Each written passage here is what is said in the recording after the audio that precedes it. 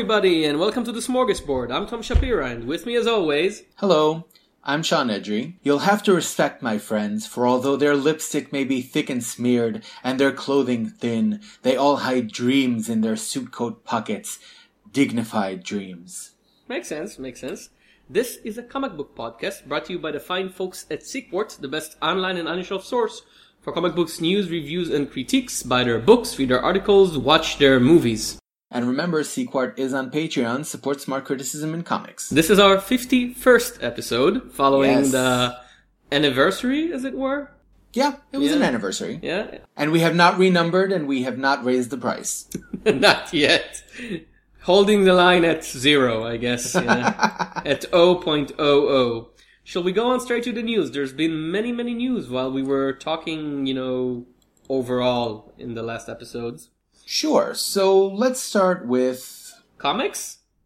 With actual comics? Actual comics, let's go for it. Okay, so as sensationalist headlines everywhere announce, Alan Moore retires from comics forever!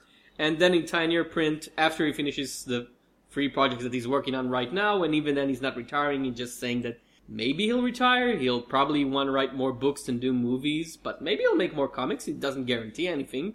Well, this is a subject of some contention between us, and I figured we should hash it out a little bit. I don't think it's any secret to our listeners that of the two of us, I tend to be a little more iconoclastic, in the sense that my approach to people like Moore tends to default to, what have you done for me lately?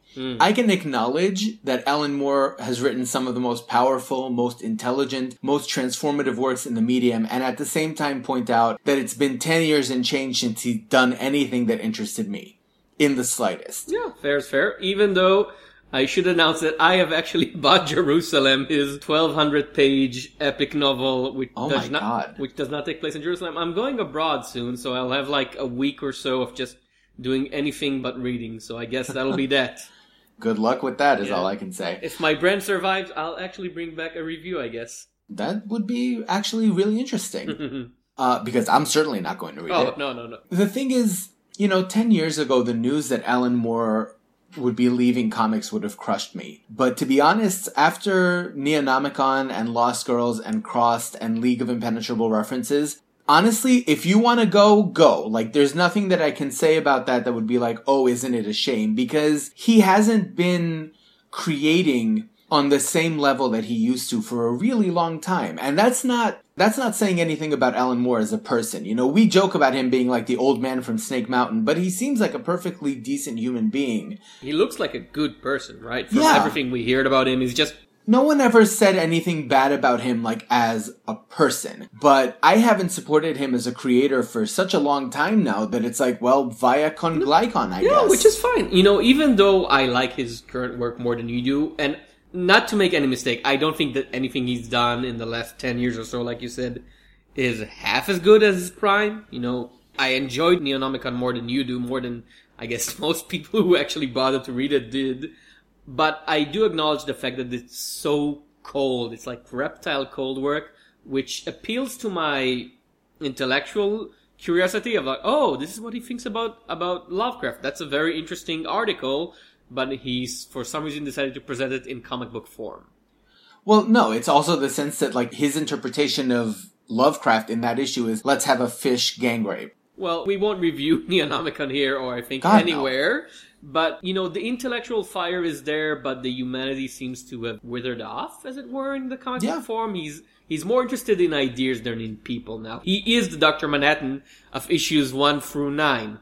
Well, it's also that the concepts that he chooses to explore in his recent works are really only of interest to him. And I guess, that's obviously his prerogative as a creator. Oh, yeah. But it's also saying something that they tend to be really, really alienating. And so, when we talk about Alan Moore's legacy, my perspective has always been he should have retired 10 years ago so that people could remember him for really the great works and not have to quantify it by saying, oh, I loved Alan Moore until about the turn of the century, and then it's just... I think Alan Moore earned the right to write whatever he wants at this point, and if it's bad, I'll say it's bad, and you'll say it's bad, and many people will say it's awful, it's bad, and it's fine.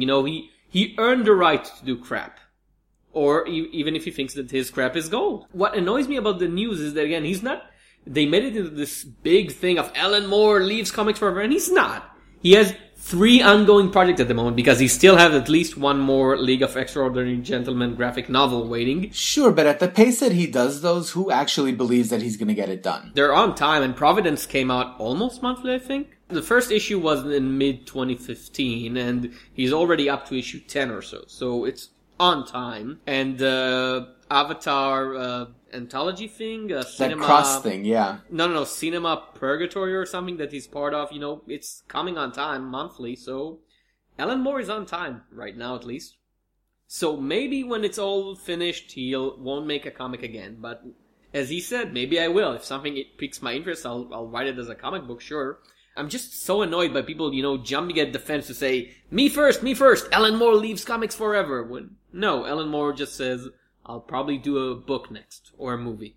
The irony, I think, is just that, people want him to retire from comics because he's kind of embarrassing himself at this point. Nobody wants him to turn into Frank Miller, is the thing. No, he's not. I don't think that's gonna happen because Frank Miller's transformation wasn't just in the comic that he's made, but with Frank Miller as a public persona. And sure. And you get the sense that if Frank Miller from the 1980s met Frank Miller from 2011, they would fight it out.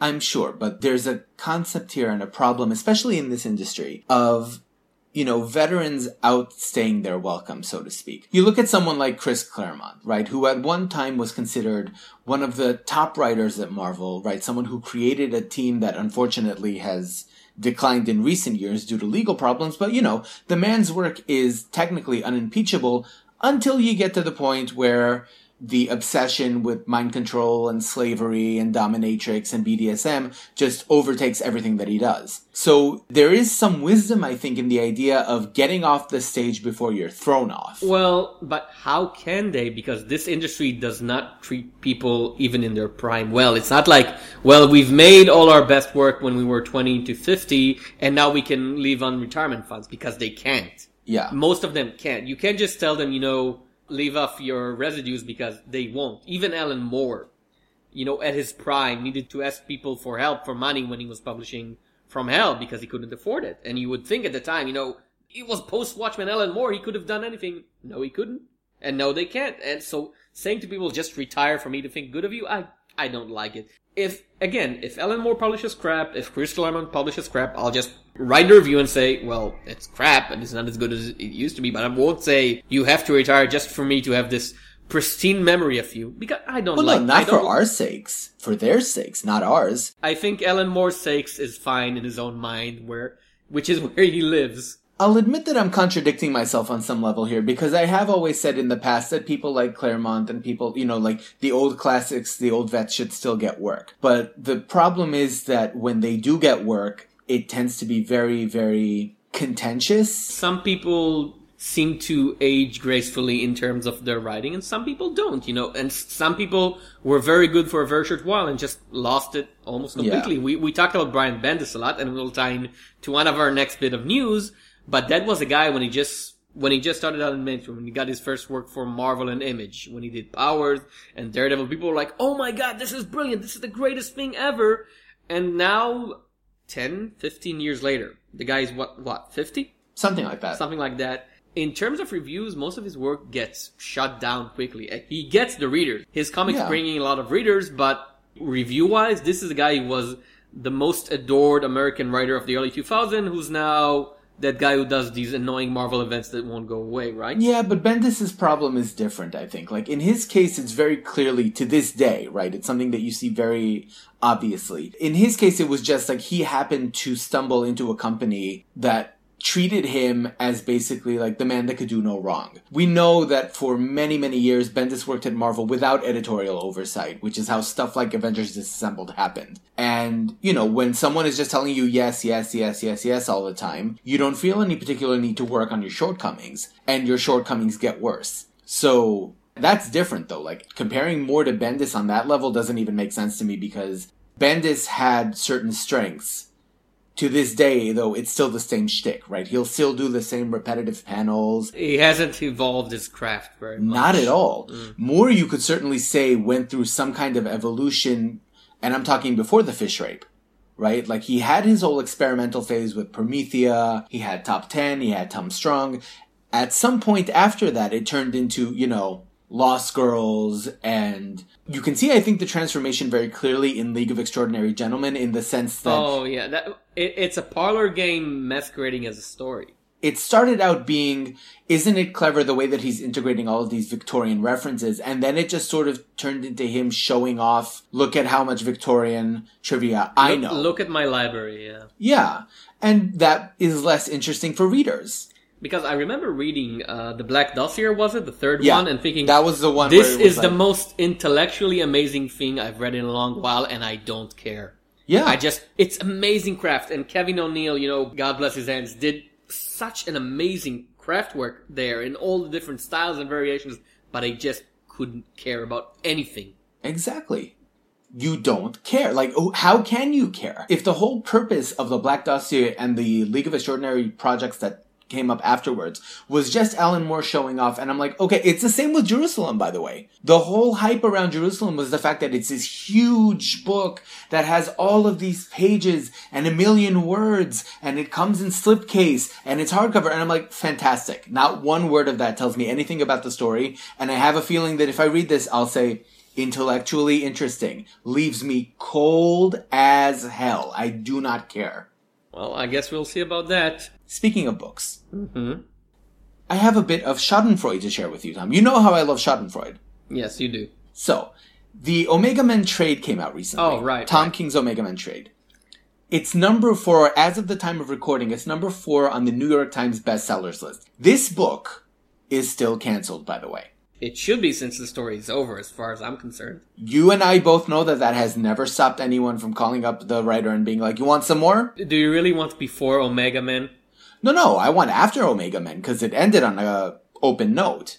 Watchmen ended on an open note. Well, no, and at the time, they were thinking, Moore and Gibbons were talking about doing a sequel before the whole, DC pulling the rug under their knees, as it were.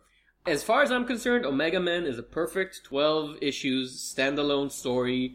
Leave it be. I don't even want to read Tom King's sequel to it. If he okay, so that's where we disagree on this. Because if Tom King were to come back and say, I have more to tell, and this I think is also the difference with, whatever Moore and Gibbons may have discussed, like, if before Watchmen had actually been written by Alan Moore, it would have changed the way that we perceive that project. Yeah, but again, that was 2006 Alan Moore. Sure. So think hard about whether you no, want to read I'm it saying, or like, not. even if before Watchmen had come out the year after Watchmen, for argument's purpose, right? Like, if the creators want to come back and do more, I mean, we're seeing this with Steve Orlando now.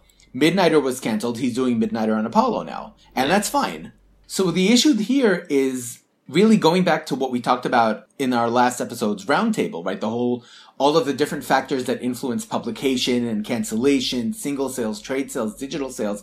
I just find it absurd. This trade paperback is outselling novelists with established reputations and fan bases. And yet it was one of DC's lowest selling titles in the direct market, to the point where DiDio tried to pull the plug and had to be shamed to get back in line. And in spite of this success, and in spite of the fact that Tom King is exclusive at DC, no one has come to him and been like, okay, clearly this book is making more waves than we thought it would. Come do some more. I don't think he wants to. He's doing the same, not the same story, but the same type of story and ideas and experimentation with Sheriff of Babylon, which also deals with very similar subjects, only without the veneer of science fiction on it. I don't think he needs to. I don't think he wants to. And after all, the man he's writing, 3 books right now? He has Vision, he has Sheriff of Babylon, and his Batman run. Vision is ending next month. I don't think it's relevant. They're talking about doing another one as far as I know, but maybe I'm wrong. He's exclusive to DC.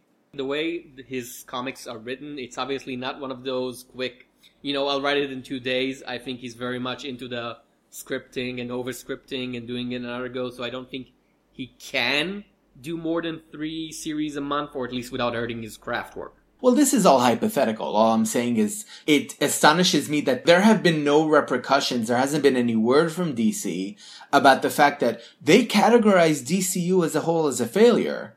And yet, the New York Times bestseller list, and this book is number 4. Well, on the graphic novel section. I mean, that's still saying something, though. It's a level of success that, quite frankly... It's a proof of what we said over the last episode, in which we claimed that it was obvious from the first arc, from the first 6 issues when they first announced that it's cancellation as it were, that this was going to be a big thing. You could see it working perfectly on the shelf as a book.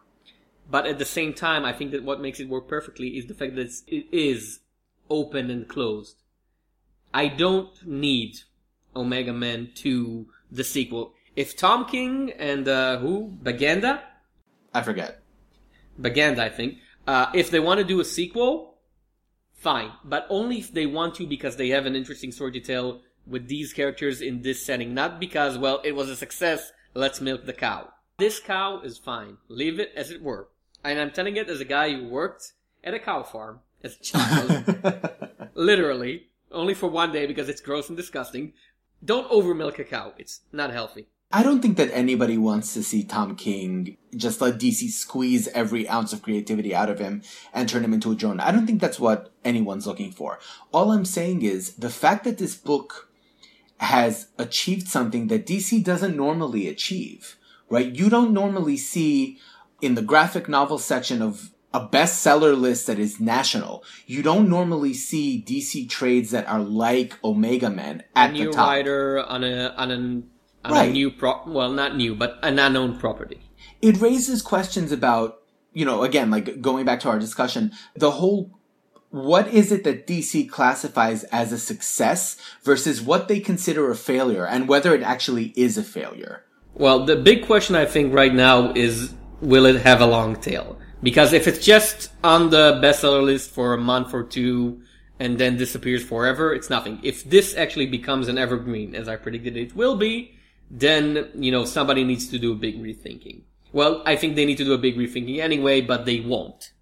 They won't. Yeah. This is not an administration that is known for careful consideration and, adjusting to past mistakes. They tend to double down. Now, speaking of canceling work early, but adding the shouting at the readers, just as we were recording last month and talking about Nighthawk by David Walker and Ramon Villalobos is a really good book, but it sells terrible, so it's probably going to get canceled. It was canceled after 5 issues, which is the Marvel way, I guess. Weird World was also canceled after 5 issues, which means they've made the decision to cancel it at the latest after the 2nd issue came out, at the earliest once the orders for book 1 were in from Diamond. Well, I don't know if we can say that with any degree of certainty. It's possible that there were scripts that were written, like, for issue 6 and onward, and Marvel just decided not to publish them. We don't know. Like, there hasn't been... It was canceled very early on, which is something Marvel had done before. Also something that Marvel had done before. Some creators tend to come out and yell at the readers and, like, point their fingers at them. This wouldn't have happened if you would have ordered a book more. And this time it was Brian Bendis, not the actual creators of the book. David Walker made clear when he said, Marvel took a big risk with this book. We knew that it would piss people off, and many people who buy superhero stuff don't want to read a book about, cops brutalizing black people, which was the main subject for Nighthawk. Mm-hmm. So the fact that it was cancelled was sad to them, they said, but not a big surprise. Well, there's also the fact that Nighthawk, the 3rd spin-off from Squadron Supreme, which itself sells absolutely nothing. Right. And since when was Squadron Supreme a big seller for Marvel? Well, from 1986 to 1987, and that's it, I'd say? Yeah. The Roy Thomas one, was it? And the gag at the time was that they were Marvel's answer to the Justice League. So, even then, it's like you're talking about a riff of a riff of a riff here. Yeah. It's unfortunate, because certainly Marvel could have used more of what Nighthawk was bringing to the table. It wasn't a perfect book, but it was, at the very least, an interesting book, and a book that was doing something that most Marvel books wouldn't dream of doing. Exactly. And Villalobos' art was amazing. That guy is a star, as far as I'm concerned. Yeah, and David Walker's an excellent writer. So Brian Bendis went online and sort of poo-pooed at the fans for not ordering enough and saying, well, if you pre-order more, this wouldn't happen to your favorite books, which made Jude Terror of the Outdoors go on a spree. On an internet war rally. Tom, when I tell you, I was channeling Shirley from Community, reading that column being like, orgasmically delicious. I did want to bring this up just as a shout out to him because, oh my God, Jude Terror wrote an op-ed piece. Well, he wrote the op-ed piece and then it was the sequel, yeah. this piece, basically he wrote this very detailed, very well-considered argument that was based off of Bendis's blaming the fans for not pre-ordering. One of the things that's interesting to me is that I agreed with a lot of what he had to say, but as many commenters in other websites and blogs and podcasts pointed out, a lot of the history that he presented was so... It does not matter. And let me get into this.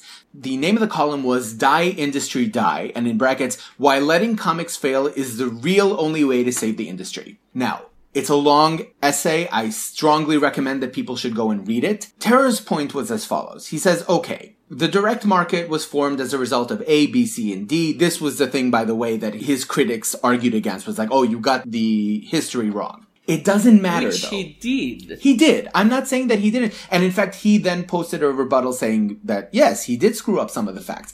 It doesn't matter, though. The historical argument of why the direct market exists has absolutely nothing to do with the points that he was making, which was, first of all, screw Bendis for putting the blame for failed books on the readers. And he said this very clearly. He said, we don't work for Marvel.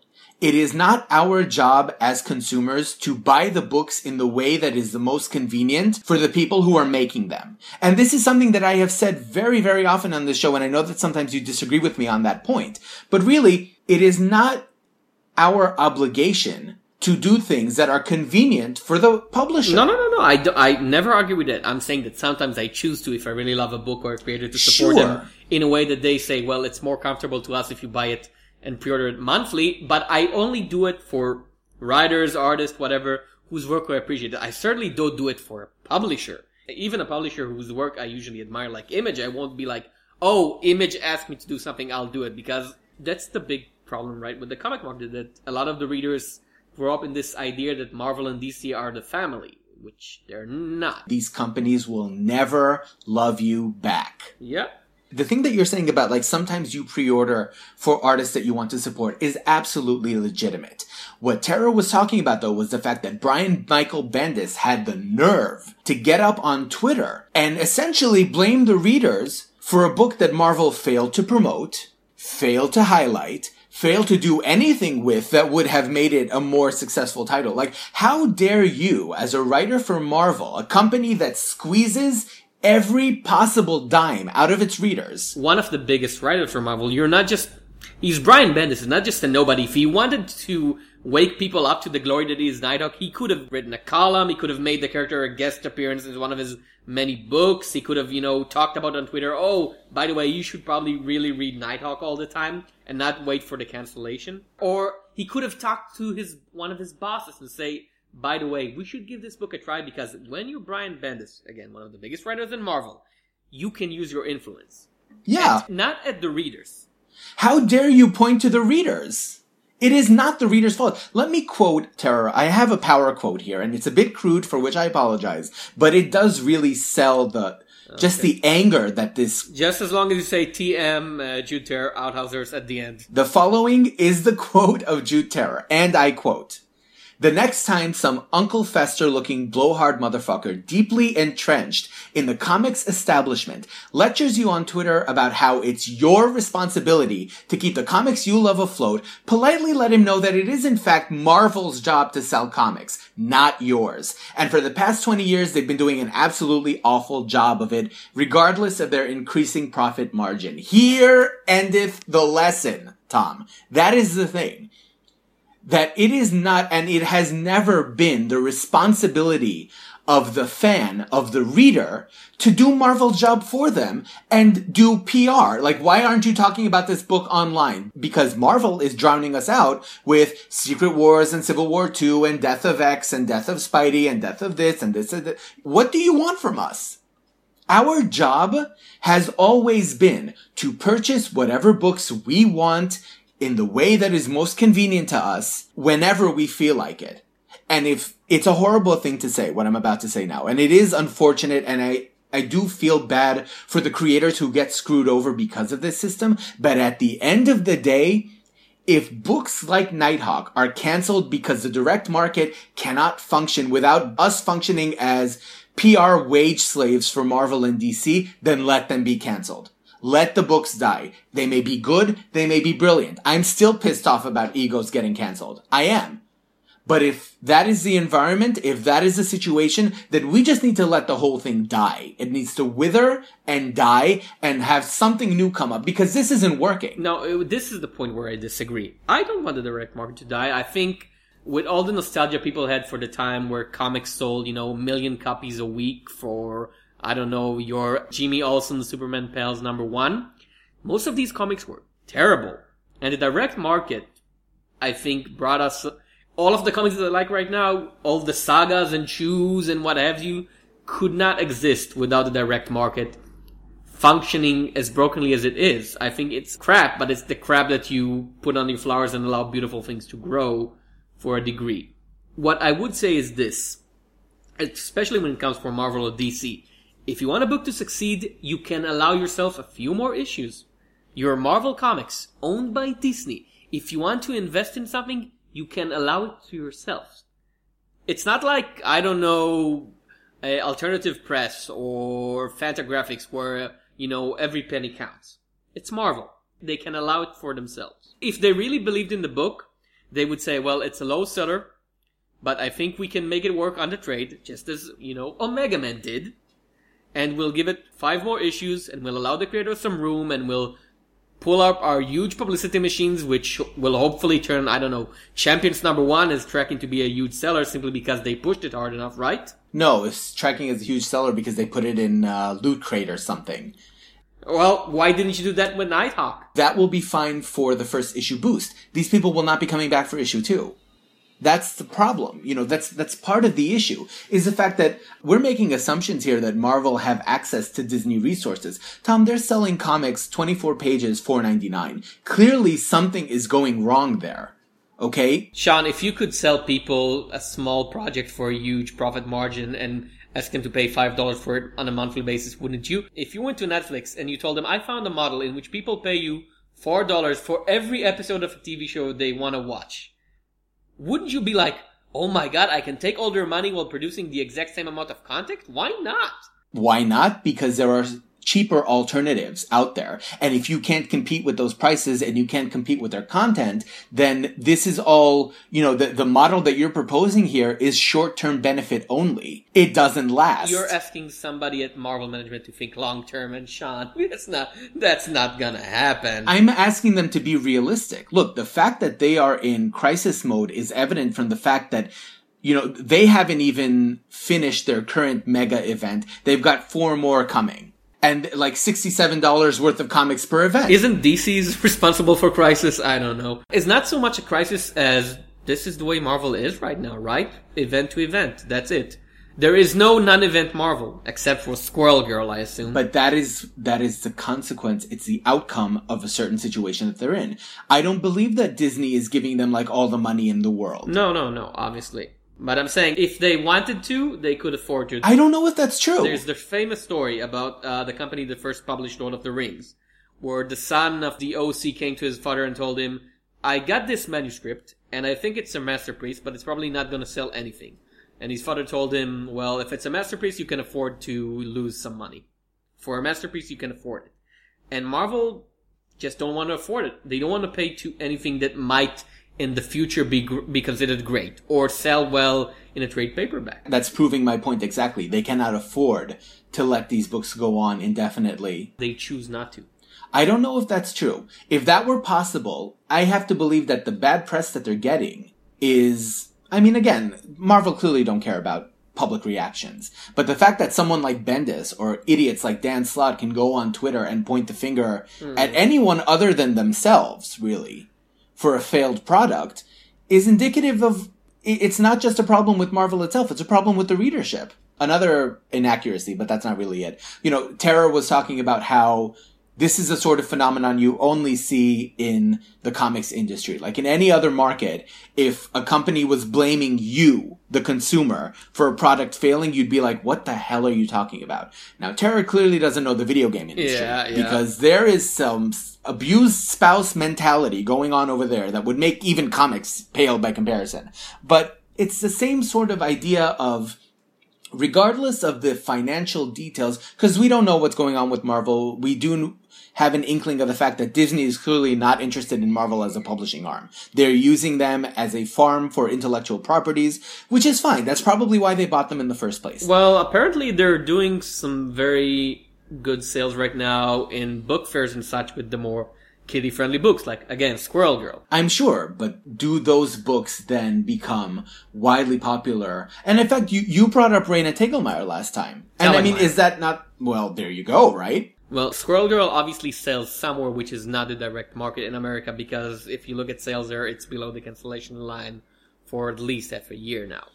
So it sells somewhere. And they, like we said last month, they're publishing a graphic novel.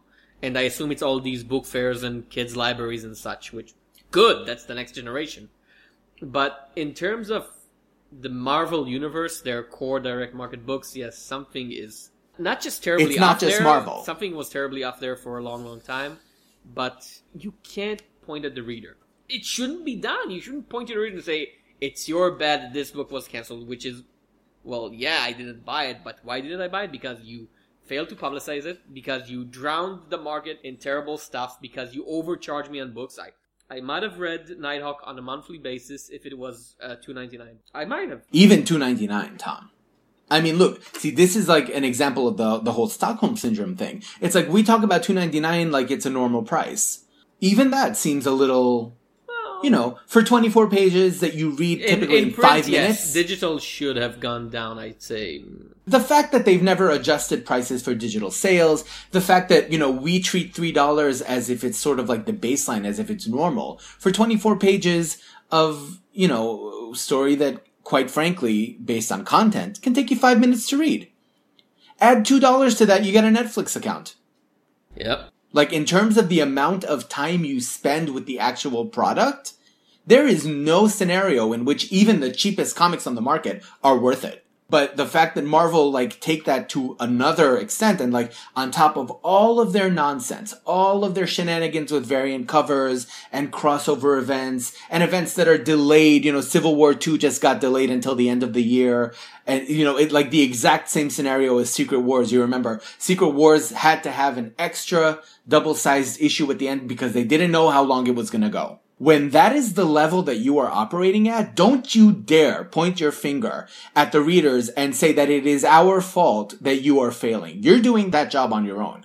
You are shooting yourself in the foot. We don't need to give you the bullets. Yeah, so, shout out to Jude Terra for speaking truth to power, is what I'll say on that. Shall we move on to award season? Award season, sure. The Harvey Awards were announced, and as all listeners know, the awards were in a big, big doo-doo. In the nominee stages, Valiant basically drowned out the competition by block voting and such, which made the, all the categories be like, oh, here's 3 Valiant books, here's 4 Valiant books, and here's 1 non-Valiant book. Yeah. And so when the winners were announced, to our shock and awe, Valiant won nothing. Not one award. Now, I'm going to admit that I feel a little bad about this. Okay. I mean, yes, the fact that they swept every single category in the nominations was ridiculous, and I don't think anybody was fooled by that. But to not give them anything in recognition of their work seems like maybe a harsh punishment. Well, I don't know if it's punishment. It's just people voted for what they like, and what they like is Best New Series, Paper Girl, Best Inker, Klaus Jensen, Best Colorist, Laura Allred for Silver Surfer, Best Online Comic Work, Battle Pug, Best Most Promising New Talent, Tom King. These are the people you vote for. Yeah. Special award for humor in comics went to Chip Zdarsky. Shout out to E.K. Weaver, by the way, for the Less Than Epic Adventures of TJ and Amal. She got Best Graphic Album Previously Published, and I read that in web comic format. It's a fantastic I really story. should read this. I heard great things about it. Oh, it is really, really good. Brian K. Vaughan, of course, winning twice because he's Brian K. Vaughan, and if there's a comic award, Brian K. Vaughan is going to win it, including... I don't know, the non-Brian K. Vaughan Award. If there's ever an award which its all purview is, we do not give awards to Brian K. Vaughan. He'll win it anyway. He'll win something anyway. I mean, he sort of scooped up 4 awards here. He got Best Writer, Saga got Best Continuing Series, Paper Girl got Best New Series, and Fiona Staples got Best Artist, which isn't directly, due to him, but it's still... No, that's it's recognition for Saga. Yeah. Still well deserved. It's for her amazing, epic work on Saga, but Yeah. yeah. So, I don't know, is there a Brian K. Vaughan block? The sinister stuff of the Brian K. Vaughan block. I don't know if I'm just seeing like conspiracy patterns or whatever, but it is weird to me that Valiant didn't win anything. Like, yes, Brian K. Vaughan and Laura Allred and Tom King and Chip Zdarsky are people who you say they won an award. It's like, of course they won an award. Of course they did. Like, these are people who are at the top of their game and deserve everything that they're getting. I don't know, like, nothing for Joshua Dysart, nothing for Jeff Lemire's working on Bloodshot, nothing? Ninja. It seems a bit weird. Jodie Hauser didn't get anything for Faith? That seems a little, I don't know. It could have been a response to, like, the block voting. We don't know, and I think the people who won deservedly so, if Yes. I were just looking at the awards and I'm saying, oh yes, of course, this guy deserved to win this award, but the problem is, if you look at the nomination, you were like, well, they weren't up against the best competition, were they? Yeah, that makes sense. Because it wasn't Saga against, the best other 4 best continuing series. It was Saga against one of the other best continuing series and 3 stuff from Valiant that was Right. might have been good, probably wasn't the best there is. Yeah, there was no scenario where Saga was going to lose to a Valiant book, even the best Valiant book. That was never going to happen. Yeah, I think, somebody behind the RV Awards should do a re-examination of how the voting process and the nomination process works. Because this it hurts the meaning of the award, because as we've said when we talked about the nomination scandal, if I see, even nominated for an Eisner, if I see that on a book, I'd be at least interested. Yeah. Not even a winner, just this was nominated for a best graphic album new. Oh, interesting. I might take a look at that.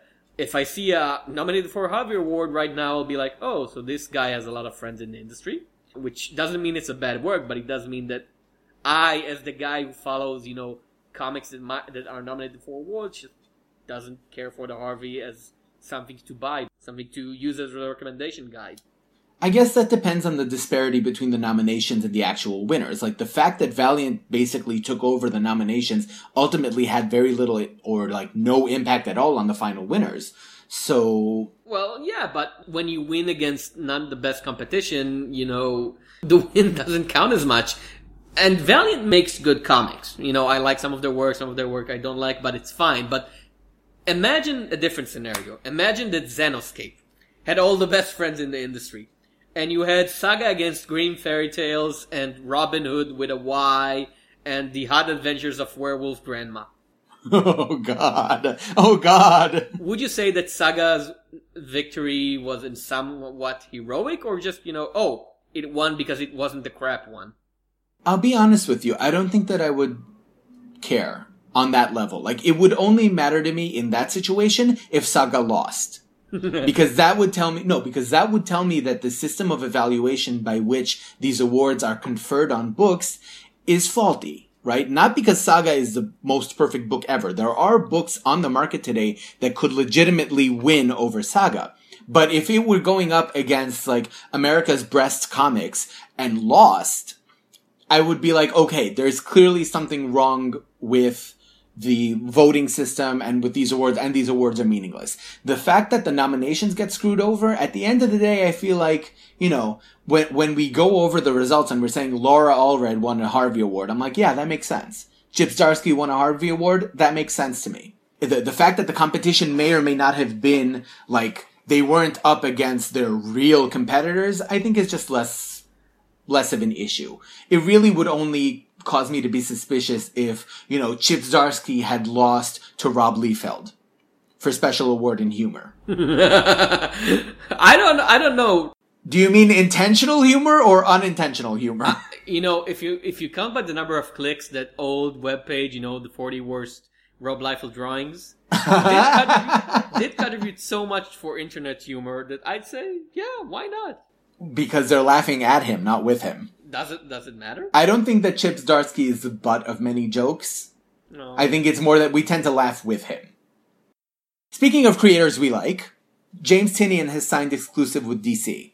As it were, comic book exclusive, which means he can still do all of his creator-owned work, he just doesn't do stuff for Marvel. This really only means that he won't work at Marvel, and he wasn't working for Marvel anyway, so I don't care. If this had interfered with his Boom work, I'm pretty sure I would have burned Burbank to the ground. But, if they want to sign him up because he's doing good work on Detective Comics, and hopefully maybe there'll be other projects with Young Animal or something, I don't know. Did he actually ever work for Marvel? Did he publish anything via Marvel? Not that I've seen. I have not seen any indication that James Tynion ever wrote for Marvel. His Boom work will continue apace. So that's really all I care about. Like, if they want to keep him around, fine. Give him some more money, give him some more creative control, and, he deserves it, certainly. The following news are only of interest if you are A, British, B, half of a comic book podcast who's interested in the history of British comics. So otherwise you might not care. 2000 AD via their head company, Rebellion Publishing, the video game company, has bought the right to republish and repackage many, many classic British comic book strips from the 60s, the 70s. They're talking about stuff from the Action Magazine, Whizzer and Chips, Battle, Tammy, and Roy of the Rovers, of course. Which I'm saying, of course, if you're not a soccer fan and a British comic fan, you have no idea who Roy of the Rovers is. I certainly don't. Yeah. It's amazing because when these news broke, everybody on my Twitter wall who's British was like, "Oh my god, this is amazing!" And everybody else was like, tumbleweed, just falling in the wind. Crickets chirping. It's really interesting to me how they probably paid a good penny for these because these were out of stock for years, so nobody wanted to publish them. And now they paid for them. How are they expecting to make money from these works that, A, in their best, are quite old-fashioned? There was a reason that when 2000 AD came up, it basically rolled over the entire old model of comics in British anthology and swept it away. And B, not of interest to anybody outside of the United Kingdom. Are there that many people who would pay good money for Roy of the Rovers hardcover? I don't know. I don't know how much they would have had to spend for a deal like this. It's possible that they are, that there's some historical value to this material, even if it wasn't very good. Historical value? Certainly there is. It's a large chunk of a very vibrant comic scene that existed for decades and was impossible for people to read unless, you want to pirate that stuff, which you shouldn't. It's wrong. I can see people being interested in that, to some extent. Yeah, I'm interested because I care about the history of British comics because I write about it, but other than that, for people outside of that, do you really want to read Hookjaw, which is what if Jaws was the hero of this movie? Actually, it's a great Hookjaw. That sounds pretty cool, actually. It's like five-page chunks, and every time he just murders a whole bunch of people, while the one good human in the background is like, oh, if only humanity wasn't so cruel, he wouldn't have to kill somebody. And in the meanwhile, Hookjaw, who's a non-anthropomorphic, non-thinking, not-talking shark, just murders people, by the boatload. Literally, by a boatload every episode. I'll tell you what, speaking here as someone who had never read 2000 AD until I was in my 20s, because, in the States... Same here. We had just never heard of it, right? Looking back, when I was reading, the old material, I didn't know what any of this stuff was. And then you find something like Strontium Dog, which was really good. Or you find something like... Well, Nikolai Dante, I guess, came a little later. Oh, no. Nikolai Dante is 21st century already. Yeah, so, but the old classics, like Zenith, Zippy Courier, Slaughter Bowl, there were a lot of old stories there that were actually pretty good. Harry 20 on the High Rock, for example. A lot of 80s and 90s early weird sci-fi. Bad Company is a great example. Chopper. So, for me, reading these for the first time, I really enjoy them for the retro sense. It really did seem fun and interesting and different from what you were getting in the American market at the time. I would not have known that if I hadn't made the decision to be okay, there's this thing here that I know literally nothing about. Let's give it a shot. What's the worst that could happen? Right? So if that same logic is the sort of thing that guides people to read admittedly out of date material, these old British comics, in the worst case, it turns out to be some racist garbage and, you put it down and that's the end of it. But I can't fault the logic. You never know if there's some old school gem in there that nobody talks about. Something's gonna shine. I'm really looking forward to see if they're printing Carlos Ezquerra old war comics before he became a 2000 AD general sci-fi artist. He did a lot of war comics like Major E and stuff like that, which I really want to read. Yeah. You never know. Like, there could be stuff in there that you would never have. I mean, even to this day, the biggest hits of 2000 AD are not widely known, right? They don't compete on any level with the big two or even with Image and the smaller... In America, in Britain, obviously. Oh, well, in Britain, obviously, it's different. But, like, in the American market specifically, they don't know Durham Red. They don't know Nikolai Dante. They don't know Skiz. They don't know Halo Jones. They don't know any of it. Yeah. To the extent that they know these characters at all, it's probably only because so many of the writers from 2000 AD then came to the States and made a name for themselves. Yeah. If you were working backwards through Morrison's bibliography, you would eventually reach Zenith, right? So that's the only level of discovery that there is. I say, go for it. You never know. If something good comes up, I will be glad to read it. Movie news? Movie news. So, Geoff Johns, Mm-hmm. in his new role as co-president, I guess, of DC Entertainment. He's president, but he's so an is Diane advisor Nelson. to how the movies are gonna run now. You just know that, like, his office door has a really, really long and officious title that nobody refers to him by. He's just Jeff. But anyway, he was talking about the upcoming Justice League film, and he claimed that there's a problem with the public perception of the DC universe as being drab and dreary. And what he said was that this perception is factually incorrect, and that it's a place of, and I quote, hope and optimism. Now, Tom, I think that in terms of comics, Bart Allen's exploded kneecaps and the half-eaten remains of the Wonder Twins might have something to say about this alleged hope and optimism. And I was discussing this with a couple of DC fans, and they said, oh, Mark Guggenheim did this, and this guy did that, and it wasn't actually all Johns. Let's remember that for the past decade or so, the tone of DC Comics has largely been determined by Geoff Johns. Yep. What was the name of that title they gave him before he was president? Chief Creative Officer or something? Yep. Okay. This is someone who has played a very large and central point in determining that the DC universe would be drab and dreary. So for him to try and walk that back in the face of public criticism is disingenuous. Well, you remember we've talked about Rebirth. That was him pointing a wagging finger at Watchmen and saying, it's Watchmen's fault. No, it's yours. Alan Moore's to blame for all the darkness in comics. It's not me, the guy who rewrote Crisis on Infinite Earth to turn their hopeful Superman into a bad guy. Yeah. Let's all remember Superboy Prime punching the walls of reality because he didn't get what he wanted. Punching the head of Panthera, a character who at the time was one of the co-stars in the Teen Titans cartoon for kids. Sure. Hope and optimism. Hope folks. and optimism, right? The fact that to this day, I don't think Geoff Johns understands that in his metaphor, he is Superboy Prime and not the fanboy. Again, like Bendis, he's looking in the wrong direction when he's looking at failure. Because Johns characterizes Superboy Prime in Infinite Crisis as a character who is so caught up in ideas of the past that he wants everything to go back to the way that it used to be so that he can do it and he will determine how the things will be. And then, of course, you're talking about the writer of this event. You're talking about the person who has been in the role of chief creative officer, the person who is directly responsible for DC being this grim, gritty, bloody, pseudo-realistic story world that no one finds an inch of magic or imagination or hope in. Don't run the land of Mordor and sell it like it's Willy Wonka's factory, is the thing. That's what it is. Like, Geoff Johns is the last person on Earth who should be running that line. I can't help feeling like this is a follow-up to... You remember when we were talking about the Justice League trailer? We said, how weird it is that Batman is making jokes all of a sudden, and that Ezra Miller is playing Barry Allen as, like, this adorable kid who needs friends, and all of a sudden... I'm sorry. I thought he played Peter Parker. My bad.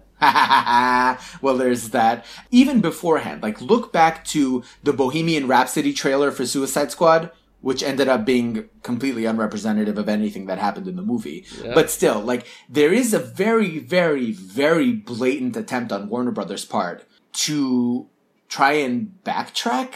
And I don't think that it's working because they keep repeating the same lines through different people.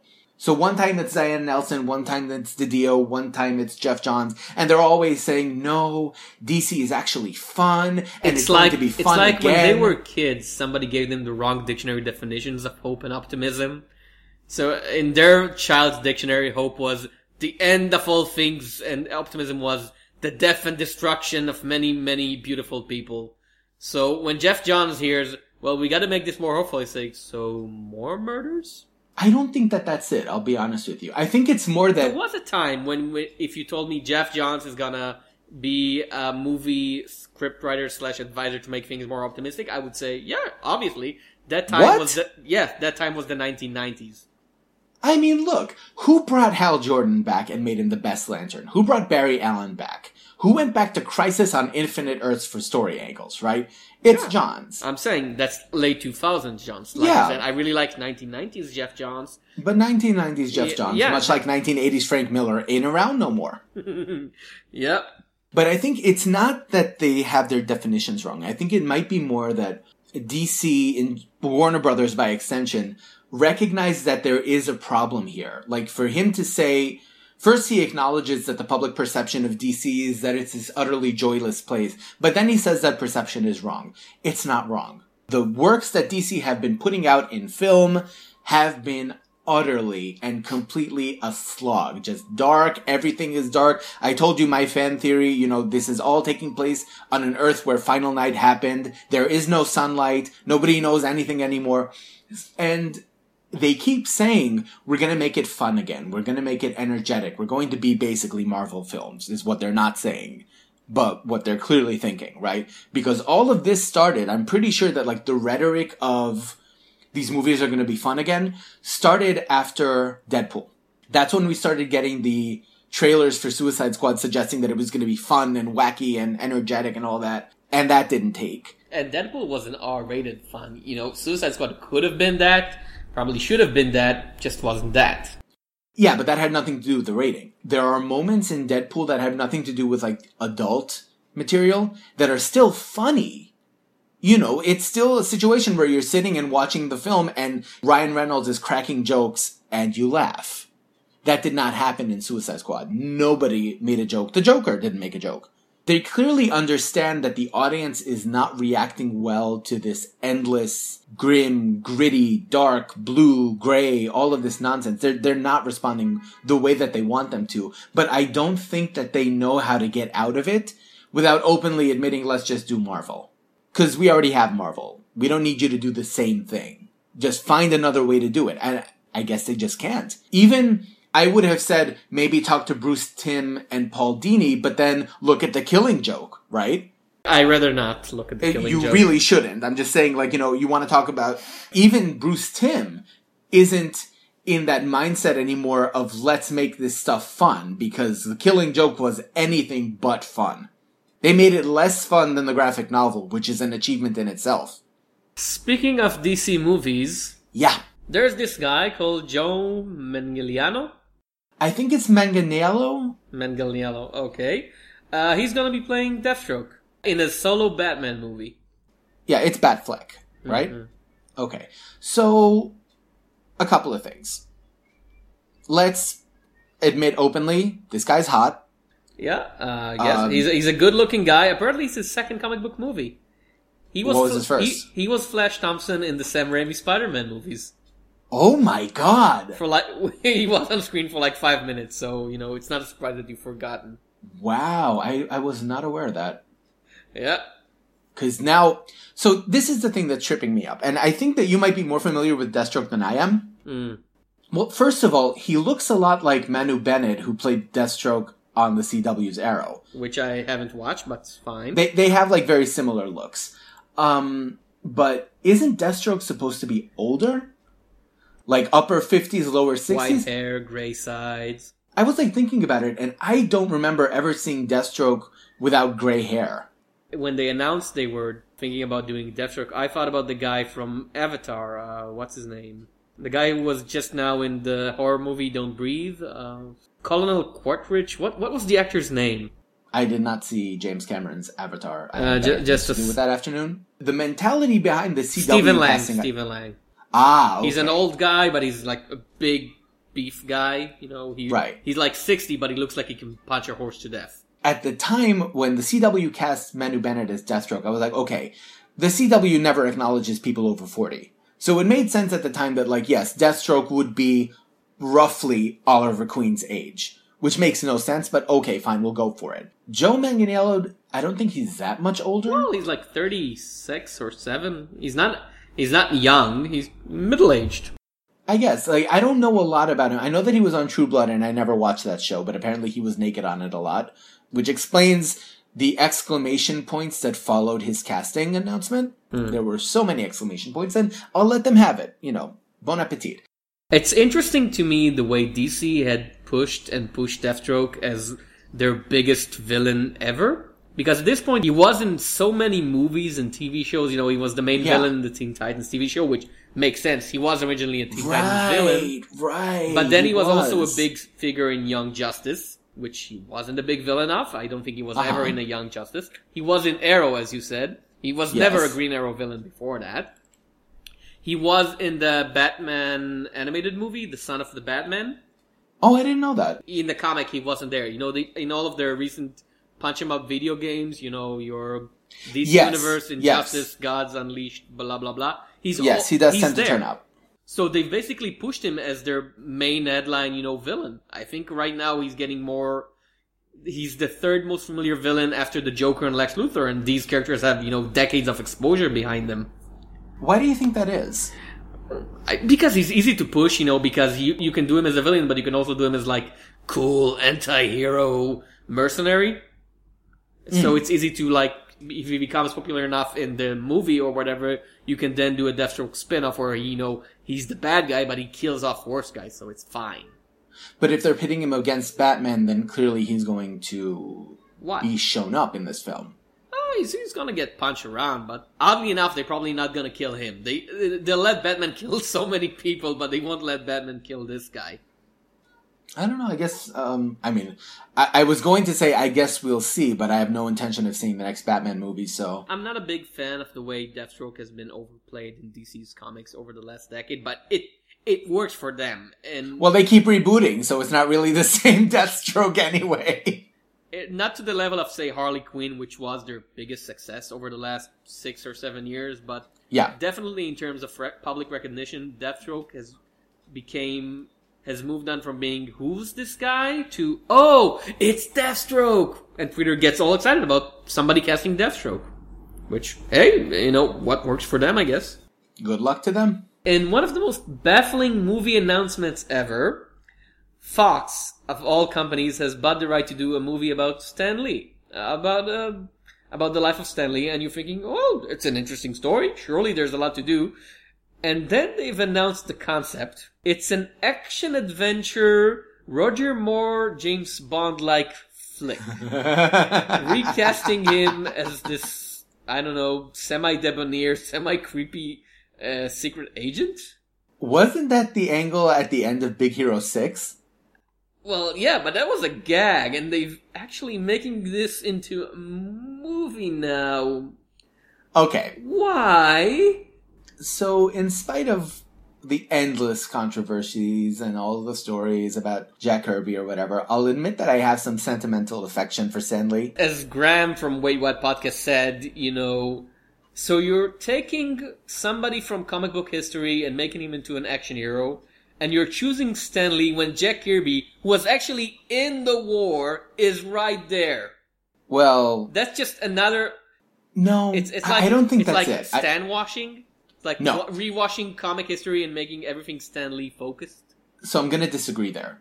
Because if you are comparing the two in terms of what we know about their public persona, right? To the best of my memory, Jack Kirby was never, loud and expressive. By all accounts, he was, a very, sedate, calm person. He was never very big on publicizing himself. And personality-wise, he would have been perfect for a movie. Remember, this is the guy who, when mobsters came into the Marvel building, shaking them down for protection, he just, punched the gangster in the face and told him to butt off.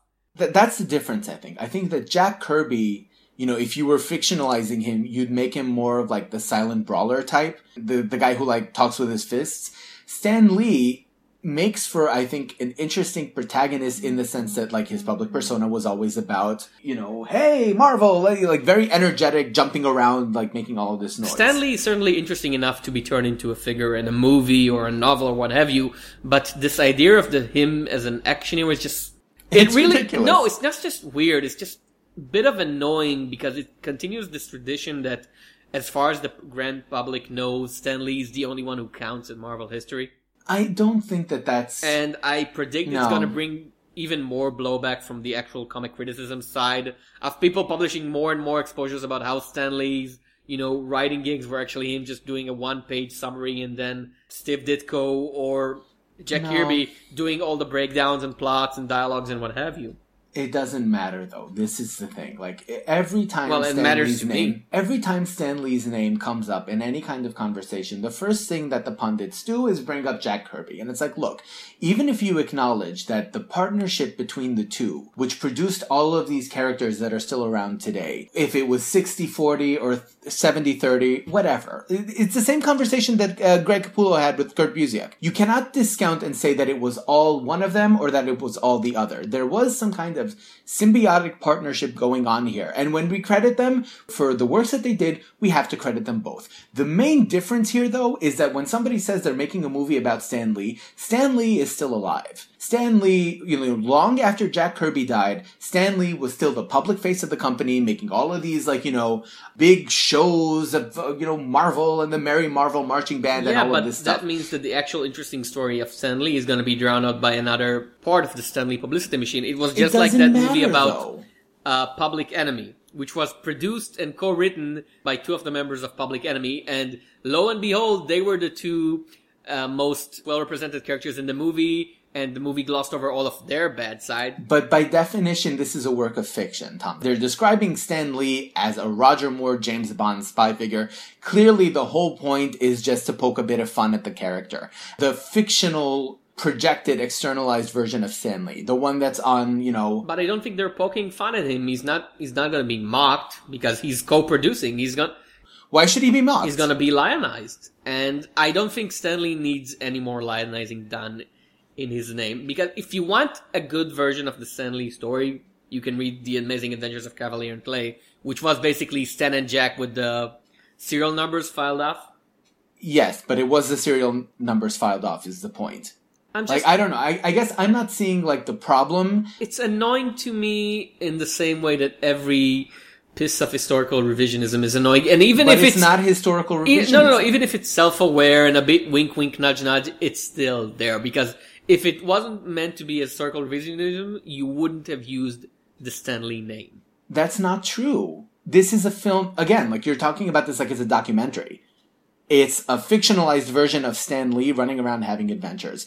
They put him in a video game, I forget which one. There's a video game where, it's a Spider-Man game, I think, where you can substitute Stan Lee for Spider-Man. So Stan Lee's swinging around and making jokes. But you can't do it with Steve Ditko, and... Steve Ditko doesn't want to. No. You know how Steve Ditko is. Whenever you do that again and again, it becomes this matter of public perception that Stan Lee created Spider-Man, Stan Lee created Fantastic Four, Stan Lee created Thor, Stan Lee created the Avengers, and it's one more brick in the burying of the career and historical importance of Jack Kirby and Steve Ditko.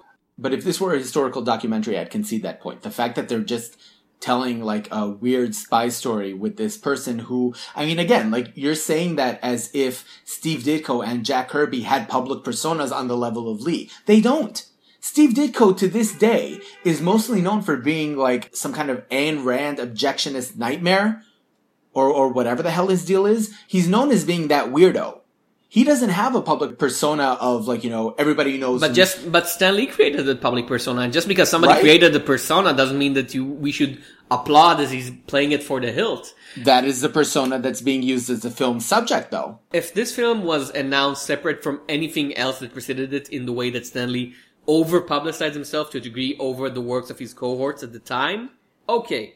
But since in the context of the world in which we live in the context of Stan Lee being always acknowledged, while many of the people he worked with are being either ignored or forgotten or even intentionally buried, people that in real time, as that history took place, were often bullied by the company Stan Lee was running and working for. I'm sorry, at this point I'm like, dude, come on. Stan Lee presenting him as this historical hero is just another kick in the nuts. It's not historical, though. By definition, the fact that he's being played, like, they're playing his role here as basically a gag, right? Stan Lee, super spy.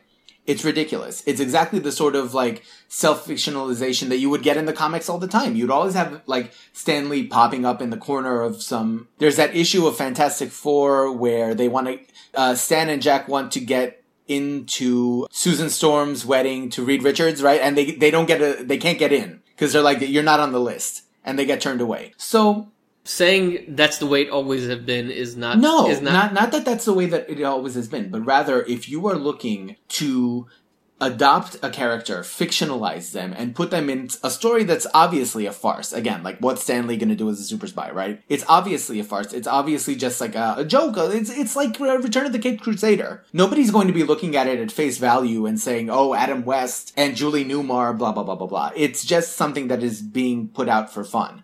Right, for the sheer ridiculous factor of it all. But for me, that fun is part of something bigger and darker, and that fun is going to ignore it and bury it, just as it always does. That's what Stan Lee...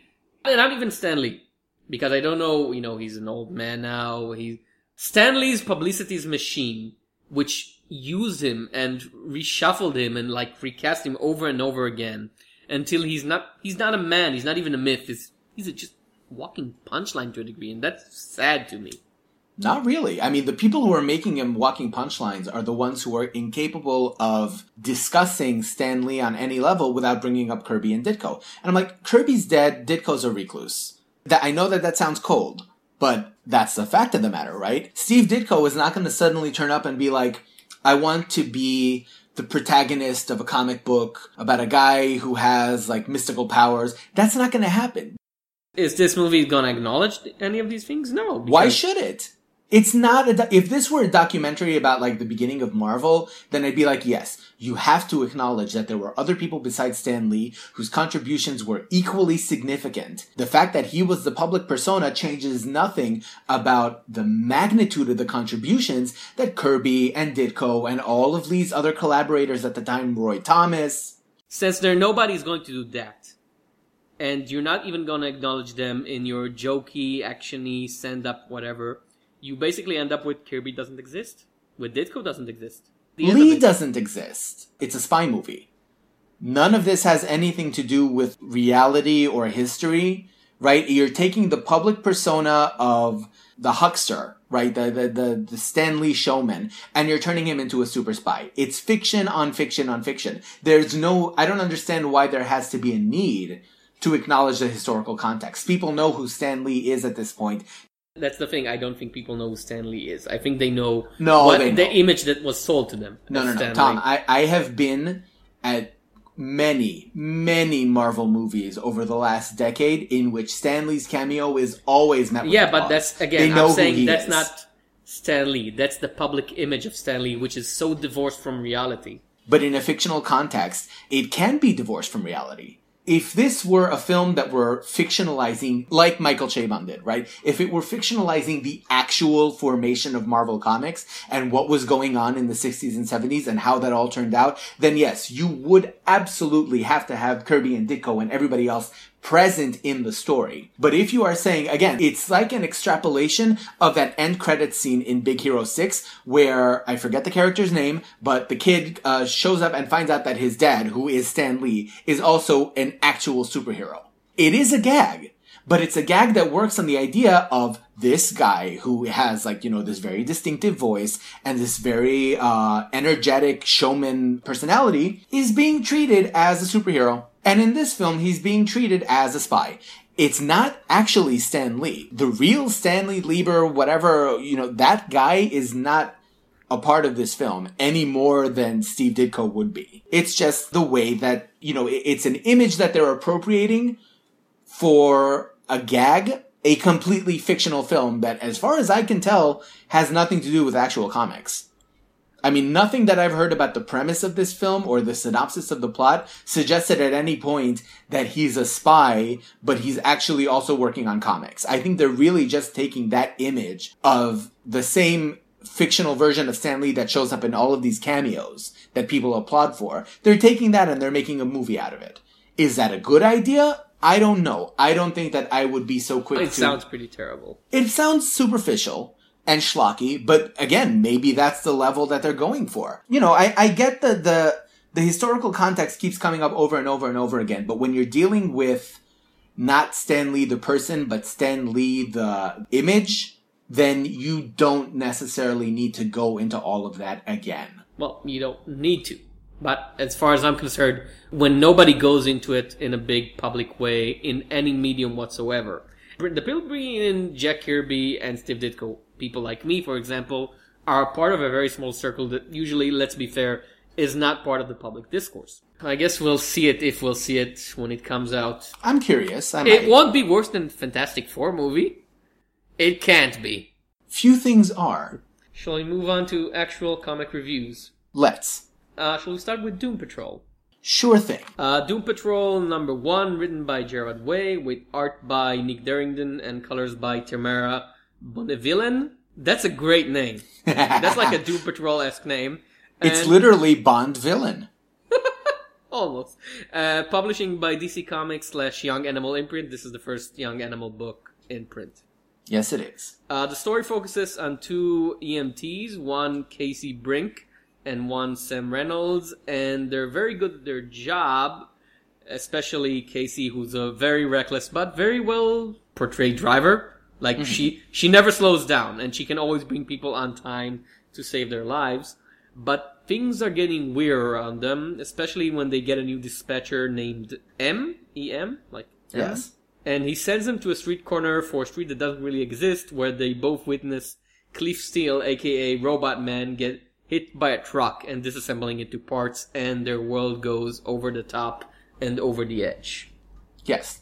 So that's the plot, as it were. There's many, many odd things going on there in a very Doom Patrol-ish way. There's many asides and non sequiturs, and there seems to be like this general big villain being set up, but not really clearly, which I guess is the intention.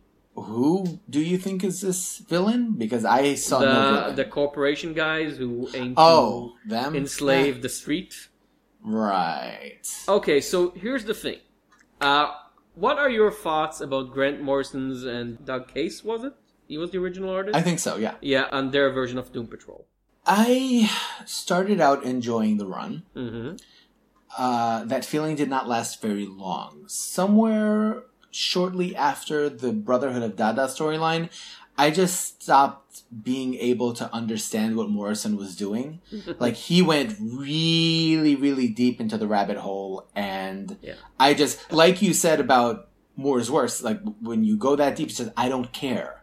I recognize that this can be brilliant and no one else has ever done it before, and look at all these colors and these concepts. Yeah, but it's almost like the other way around, because Moore's work went too deep into intellectualization, while Moore work went so deep into his own personal human feelings that it was sometimes hard to connect to other people, because it was very much, this is not even Morrison's mind, this is Morrison's heart, right?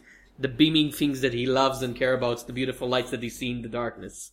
I think you're being a little generous, but then you know Morrison much better than I do. No, we're good friends. Like, oh, hello, Mr. Morrison. No, because like talking about like his internal strife and his personal history, I don't know anything about that. What I know is that like reading Doom Patrol, and I actually tried to reread it recently, Morrison's run.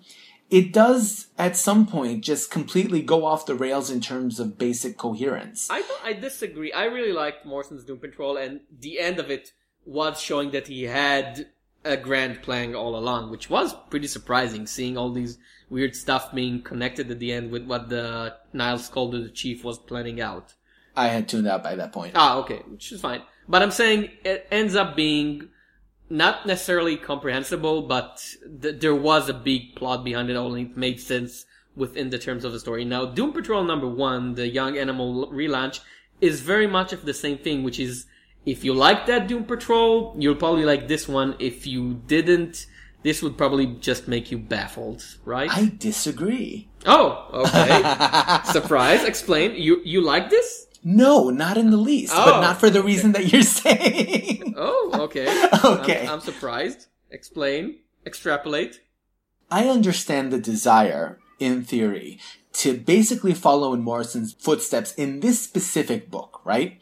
Because if Way's Doom Patrol was going to succeed at all, it had to hit the same ballpark area of Morrison's run. Because when you think about it, Morrison's run on Doom Patrol is the only Doom Patrol that anybody remembers. Like, there were other writers that came after there Morrison. Like half a dozen reboots and revamps, and nobody cares about them. Nobody cares. It never lasted. It never worked. So to the extent that Doom Patrol have fans at all, it's probably Morrison's Doom Patrol.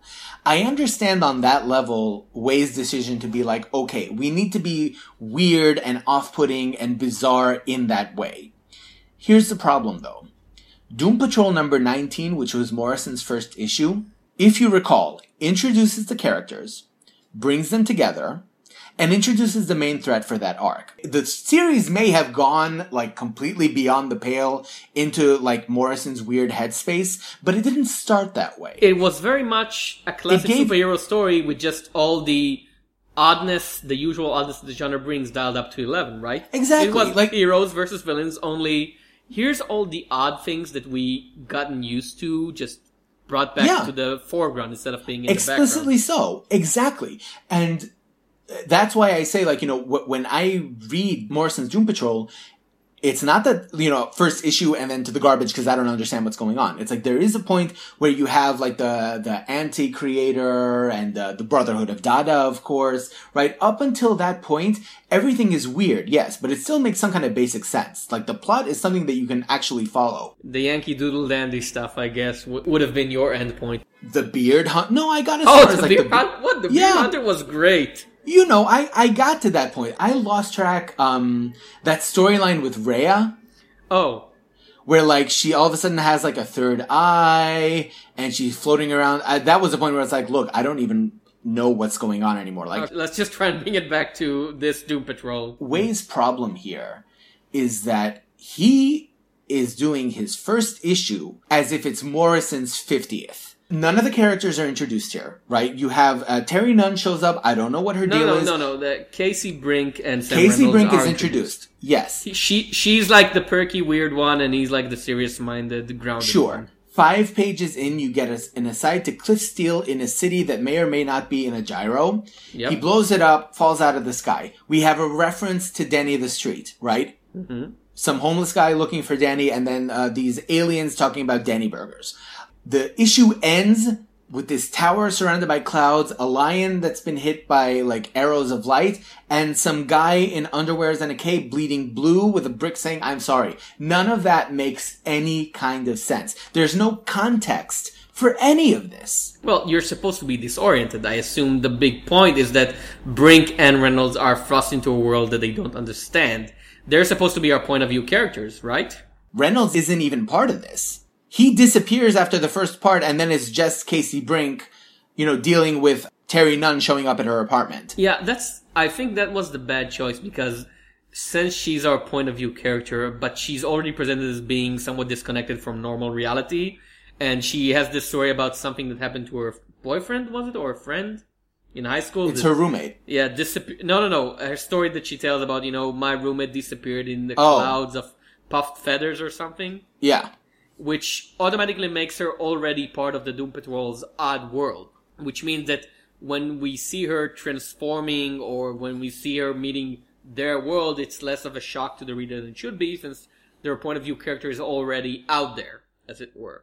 Yeah, but there's a difference between, like, her telling these stories and us having no way to know whether or not it's true, and the fact that she takes Terry blowing up her roommate and turning him into confetti or whatever at face value. At complete stride, yeah. And then Terry's like, "Can I move in?" And she's like, I guess. I think the big problem is this. This shouldn't really have been written as a continuation of Morrison's story, because it's so much indebted to... Yes, it's, you know, you're bringing in Robot Man and Danny the Street, and you do the other side with the Chief. It's so much presented as a continuation of Morrison's story that I think it almost loses its way from the get-go. I don't think it's a bad issue. I'm very much interested in all of the weirdness that it presents, because it presents it in a fun and funny way. The non-sequitur with the Chief just, you know, sitting there, playing. I don't know what he's doing. He plays, like, 3 pianos and then says something about a fly. That's funny to me. How is that funny? What's the joke? It's a non sequitur. The joke is that it's not connected to anything. It's a weirdness within weirdness. But it doesn't really work to me as anything other than a continuation of Morrison, and I don't need to read a continuation of Morrison because just like when we talked about Omega Man early in the podcast, that story was done. You know, when Morrison finished his Doom Patrol, he was finished. He made the statement, and when the last story ended, it was the statement of Morrison on the Doom Patrol. The end. No, but that only works if you're looking at author runs as being modular. The fact of the matter is that literally the issue after Morrison left, Rachel Pollack took it over and ran for another 30 issues. Yeah, but does anybody care? I tried to read the Rachel Pollack run and I just couldn't care. And they aren't reprinted. Nobody talks in history about, oh, that great Rachel Pollack run or the great... I'm sure it has its fans. No, it has it. Everything has its fans. But, you know, even the post-Morrison Animal Man has its fans, but nobody talks about it. Is it even in print? Animal Man or Rachel Pollack's run? No, the post-Morrison Animal Man. I know that the Doom Patrol's post-Morrison run isn't in print. There's a reason they did the Grant Morrison omnibus and not a Rachel Pollack omnibus. I do know that it was made digitally available, but I don't think it's everything is made digital. But in any nowadays. event, like I don't know. It might be a direct sequel. Like the fact that Robot Man shows up like disoriented and stumbling out of an alley. Part of the team, but like when they're talking about Danny the Street, that's like a direct Morrison reference. Yeah, but then there's no Crazy Jane. There's no Negative Man. Not yet. Well, no. I mean, so the cover that I had with this issue had like the whole team. I had the Peel Away Gyro cover, which is amazing, by the way. It's fun. I played with it. It's like, oh, this cover is fascinating. There's a variant cover, I'm not sure by who, but it has like the whole layout of the team. The only person that I recognize from Morrison's run is Robot Man. So, again, that approach would make sense for Way to be like, let me do a new team. But at the same time, it's like, my objection here isn't so much to the fact that he may or may not be continuing Morrison's story. It's the fact that even Morrison knew to start with, you know, something relatively sane, like give your reader something to hold on to. I don't know what the plot of the story is. Who is this person who's like bleeding blue at the end of the issue? What does that have to do with anything that happened? You're saying non sequitur, but non sequitur basically covers everything in this issue besides Casey. No. The other parts for me are just big mystery setups. The problem is, as we've talked about before, you can't just end your first issue on a mystery and expect the readers to care about it for no reason other than it's a mystery. What you should have done is you should have made, I guess, Casey and Sam more relatable and fun characters to be engaged with, which, to be fair, I've read other reviews and other people seem to really like Casey Briggs, so maybe just... She's an ideal viewpoint character because on the one hand, she's grounded enough that she's not in the Doom Patrol milieu, so we can... She's a bit too, you know, upbeat, perky... Yeah, she's quirky. It's like somebody looked at, what's her name from New... Zoe Deschanel. Oh, yeah, and said, make this a main character. And I'm like, I get, well, you know, it's a manic pixie dream girl. Thankfully, she's not the girlfriend character. She's the main character. So that uproots much of the problems with that particular narrative choice. Unless she ends up dating Robot Man. I don't know. I don't think so. I would say this. The art is beautiful. It is. Darrington and Bonvillain are a great team, and this is colorful and fun and very strike-looking, and they're asked to illustrate a lot of stuff which is weird and not connected to anything, but they make it memorable and actually comprehensible, because if this comic would have died in the hands of somebody who was just like, oh, it's incomprehensible, I should draw it incomprehensibly. This is not a book that you would give to Ashley Wood. No. Hopefully give no books to Ashley Wood. Sorry, Ashley, I just don't like your art, you know. Or what's the name of Bacalo? You don't want to give this to Well, Bacalo you don't want to give it too late, Chris Bacalo. Early Chris Bacalo would have been perfect for this, actually, but, yeah. I don't know. I was really, really troubled by Way's approach here. I think if you like it, I understand why you like it, but myself, I'm not that invested in what you're selling. I'm willing to give it another issue just to see if something clearer emerges, but I'm going to say, like, right now, this is not off to a good start. And it kind of surprises me, to be honest, because, you know, comparatively speaking, I know that Way understands how to begin a story, because Umbrella Academy was also weird as hell, but I could still sit here and tell you what the story was about. But on the other hand, Killjoys, I don't know what the deal was. Like, it was based on something. It was based on his own concept album. But the story didn't make much sense. I only read the first issue. It was also the same thing. Beautiful art. Story that made no sense whatsoever. Yeah, it was just, here's a series of striking images, which is perfectly fine, but if we're not connected to these striking images via interesting characters or at least story, they're just striking images. Which is the same with Doom Patrol. Yeah, from the both of us. I'm the guy who likes weirdness for weirdness sake, and I like my Dream Logic stories, but this one, it's okay, I guess. It's not terrible, and, good for them for making something so different from anything else which is DC based, but... Well, let's see how long it lasts. Well, yeah. I will say, side note, Way dedicated the first Young Animal editorial to Shelley Bond, which was a sweet gesture, if slightly off-putting, because for all practical intents, he's the one who replaced her. Not intentionally on his part, but that's sort of how it shook out, right? Young Animal meant that Shelley Bond got the post. But, it's a nice gesture. It does acknowledge that people like Karen Berger and Shelley Bond built the foundation on which Young Animal wants to ascend. I understand that. I do think that it might be a little self-congratulatory to be calling yourself the new Vertigo when you clearly haven't quite grasped what it was that made the early Vertigo books work. The thing that a lot of people today don't understand is that you can have dream logic and you can have weirdness for weirdness sake. But if you don't ground that in some reason for your readers to come back for more, it's the difference between, I don't know, what would be the weirdest thing? It's the difference between Grant Morrison's work and something like that Ray Fox book that we're always down on, Intersect. It's even Enigma, which was probably the weirdest of the weird at the time. Oh yeah, it was grounded in human emotion, right? In this slog. I can sit now and tell you if you ask me to recount what Enigma was about, I can do it. I can tell you, this guy did this and this and this and this happened, and yes, that book was weird as hell. Many parts of it don't make sense. There was a villain who looked like an envelope. The Interior League who terrorized people by moving all of their furniture slightly to the left. Yeah, these things are absolutely bizarre, but they're still coherent. Can you do the same for this issue? Yeah, I can narrate images. I don't think I can narrate story. Yes. There's no through line. Now, like I said, I don't like it. I'm willing to, on the strength of Way's reputation, I'm willing to give it one more issue, but that I am out of patience for this nonsense. On the strength of his previous work and on the strength of the art team, which again does amazing work, I'm going to give it at least 2 more issues.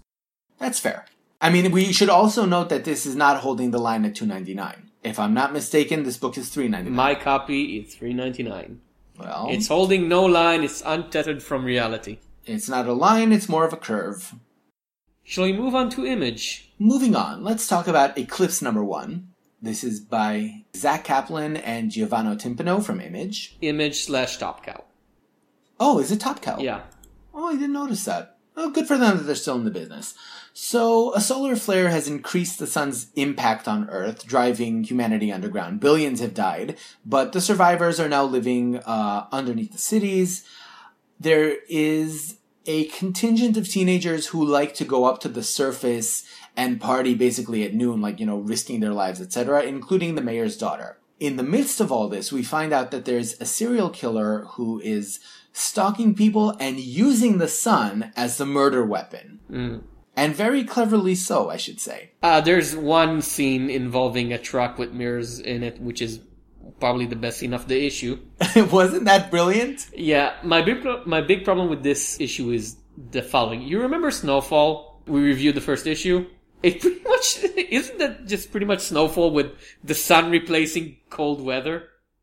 No, there's one central difference here that I think is actually the reason why I didn't care for Snowfall and I do like this, which is that in Snowfall, the protagonist of the story is the one who is the exceptional person, right? The one who is not affected by the transformation that has driven everyone else to adapt to a new way of life, right? They're the special one. Here, the serial killer is the one who is somehow unaffected by the sun's radiation. And the protagonist of the story is this burnt out cop, with a dark past, right? For me, it's such a generic trope because I'm imagining him in the movie version already, and every line is like this. Sure. In my past, I was a cop, but here I'm just a sun guy or whatever the name is. I'm not dismissing that. I completely agree that the setup, at least initially, seems to be somewhat generic. But the fact that the emphasis now is on taking the exceptional individual and making him the antagonist makes a difference to me. Because now it's like, okay, there's this guy who can wander the surface of the earth and not be affected by the same radiation that forces people to wear like these gigantic Iceman suits in order to survive. So here the mystery is more about who is that person, and we don't have access to that person. Whereas in Snowfall, it's like, okay, it's the narrator. Like, we know who it is. I'm in two minds about it, because there's a lot to like about this issue, especially in the set pieces, but the main characters and the story itself are so generic. It's like, find a way to make a post-apocalyptic setting, and okay, now it's the sun, and in Undertow it was water, and in Snowfall it was snow. And the world that they're describing doesn't feel very well thought out. It's thought out, but not really, as it were, over the surface level of, okay, what's gonna happen? Kids are gonna do stupid things, and there's gonna be, like, proto-spacesuits for people to walk in on the sun. Yeah. Well, they haven't gone into detail as to what this underground society is like, right? We don't know. We get, like, glimpses of how these people are living and the fact that they can come up to the surface at night. I'd say that most of the heavy lifting is done by Giovanni Timpano, who... Oh, yes. Really, a lot of it is very much near quietly work, I'd say, especially the scene with the truck, which we mentioned over again. And there's also, it's sort of refreshing that, Timpano depicts the deserted city, but it's not in ruins. No, it's just deserted. Yeah, which is creepier, I think. Yeah, and the scene where we are introduced to the main, I guess he'd be the bad guy, but who knows, is creepy as hell. Yeah. And he's really is, for me, the top reason to read it. And I like the way in the final page where we can see our hero and the mayor's daughter, in the mirror, shaking in fear. Or even the scene before it where all of her bodyguards are like trying to protect her from the sun and are burned to a crisp. Yeah, and like she survived because she's buried under a mound of people who died to protect her. It's a very striking image. Yeah, and I'd say I like the art, I like some of the ideas, but overall it's just too generic for me. It's almost the opposite of Doom Patrol, where it does everything it does very well, but I just don't care about what it does. I just can't... See, my interest here is in the fact that they make a specific... Like, they draw attention to the fact that the serial killer is not running around stabbing people. Mm-hmm. He is using all of these tricks and traps to essentially weaponize the sun. Even from the solicitation text, that was something that they had stressed, right? That the whole angle here is that you are running from a killer who does not wield a conventional weapon, but rather will use mirrors and like holes in the sky or whatever to use the sun to kill you. That was the hook for me. And I do think that the first issue delivers on that. Like you pointed out the scene with the truck that just drives up to the front of the building with a whole bunch of mirrors attached and flash fries everyone. It's a very striking scene. If that's the level that Kaplan is working with here, I am interested. This guy is running around sabotaging water pipes and doing all of these things to get the sun to kill people. He doesn't kill them himself. Yep. That's something that I find potentially interesting. A bit sawish to me. Fair enough. There aren't that many stories about, like, serial killers who are actually intelligent enough to do the whole Saw trap I'd thing. say there are too many stories where serial killers are presented as smart, super capable At Image individuals. Comics? No, in our culture in general. If I don't see another smart serial killer story for the next 10 years, I've seen too many already. Well, listen, I mean, in popular culture in general, everything has been done, so, like, there'd be nothing to look forward to. I'm thinking more like in image terms, like, if they want to do a story about a death trap serial killer. Wasn't the one we reviewed, like, Demonic, had a serial killer in it also? Demonic? No. Demonic was about a cop who was, like, possessed by the devil. Yeah, but wasn't one of the villains a serial killer? I don't remember. I can't... We reviewed it, like, 2 weeks ago. Like, what happened in this story? Was it a story? Did we actually review it? Do we exist? Demonic? What? Which really says all it needs to about Nailbiter. Nailbiter has so many smart serial killers in it. Oh, I never read Nailbiter. It's about a whole town full with serial killers. Your Image comic-based serial killer need is fulfilled only by Nailbiter. I'll pass. Nailbiter is Williamson, right? No, but I remember, like, the reason that I don't read Nailbiter was because just, like, the description seemed extremely gruesome, and I wasn't in the mood. It does seem, like, very, very graphic, and It's a fun story, but yeah, it is very graphic. Yeah, so, like, yeah, I'm not really... I mean, I'm not squeamish or anything, but it's just like, I don't feel like it. Shall we move on to Glitter Bomb? Yes, next Image book. On the next Image comic, Glitter Bomb #1, written by Jim Zub, with art by Jibril Morissette Fan, and coloring by K. Michael Russell. And the story is about this lady called Farah Drunette, who's a middle-aged actress, hunting for her next big gig in an industry where if you're a woman over 30, you're not wanted.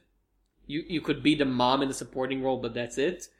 And her problems come to a head when she does a little drop in the water and wakes up with something very different about her. Yes. Now, it's one of those stories that start with the big incident and then, like, pulls back. And ever since Kieran Gillen had a bit of I think it was a Tumblr go through at that trope, I'm like, yeah, you're right, it is overused. Gillen should talk. He did that on Young Avengers all Well, the yeah, time. he did it, and he said, oh, I should have stopped doing that a long time ago, right? Uh-huh. What? Admitting your own past mistakes is fine. Not when you keep doing them. So anyway, we start with the big thing of her sitting in an office with an agent. Yeah, it's her agent. And she does something very Cthulhu-esque to him, and then we're like, pull back and see how she got there.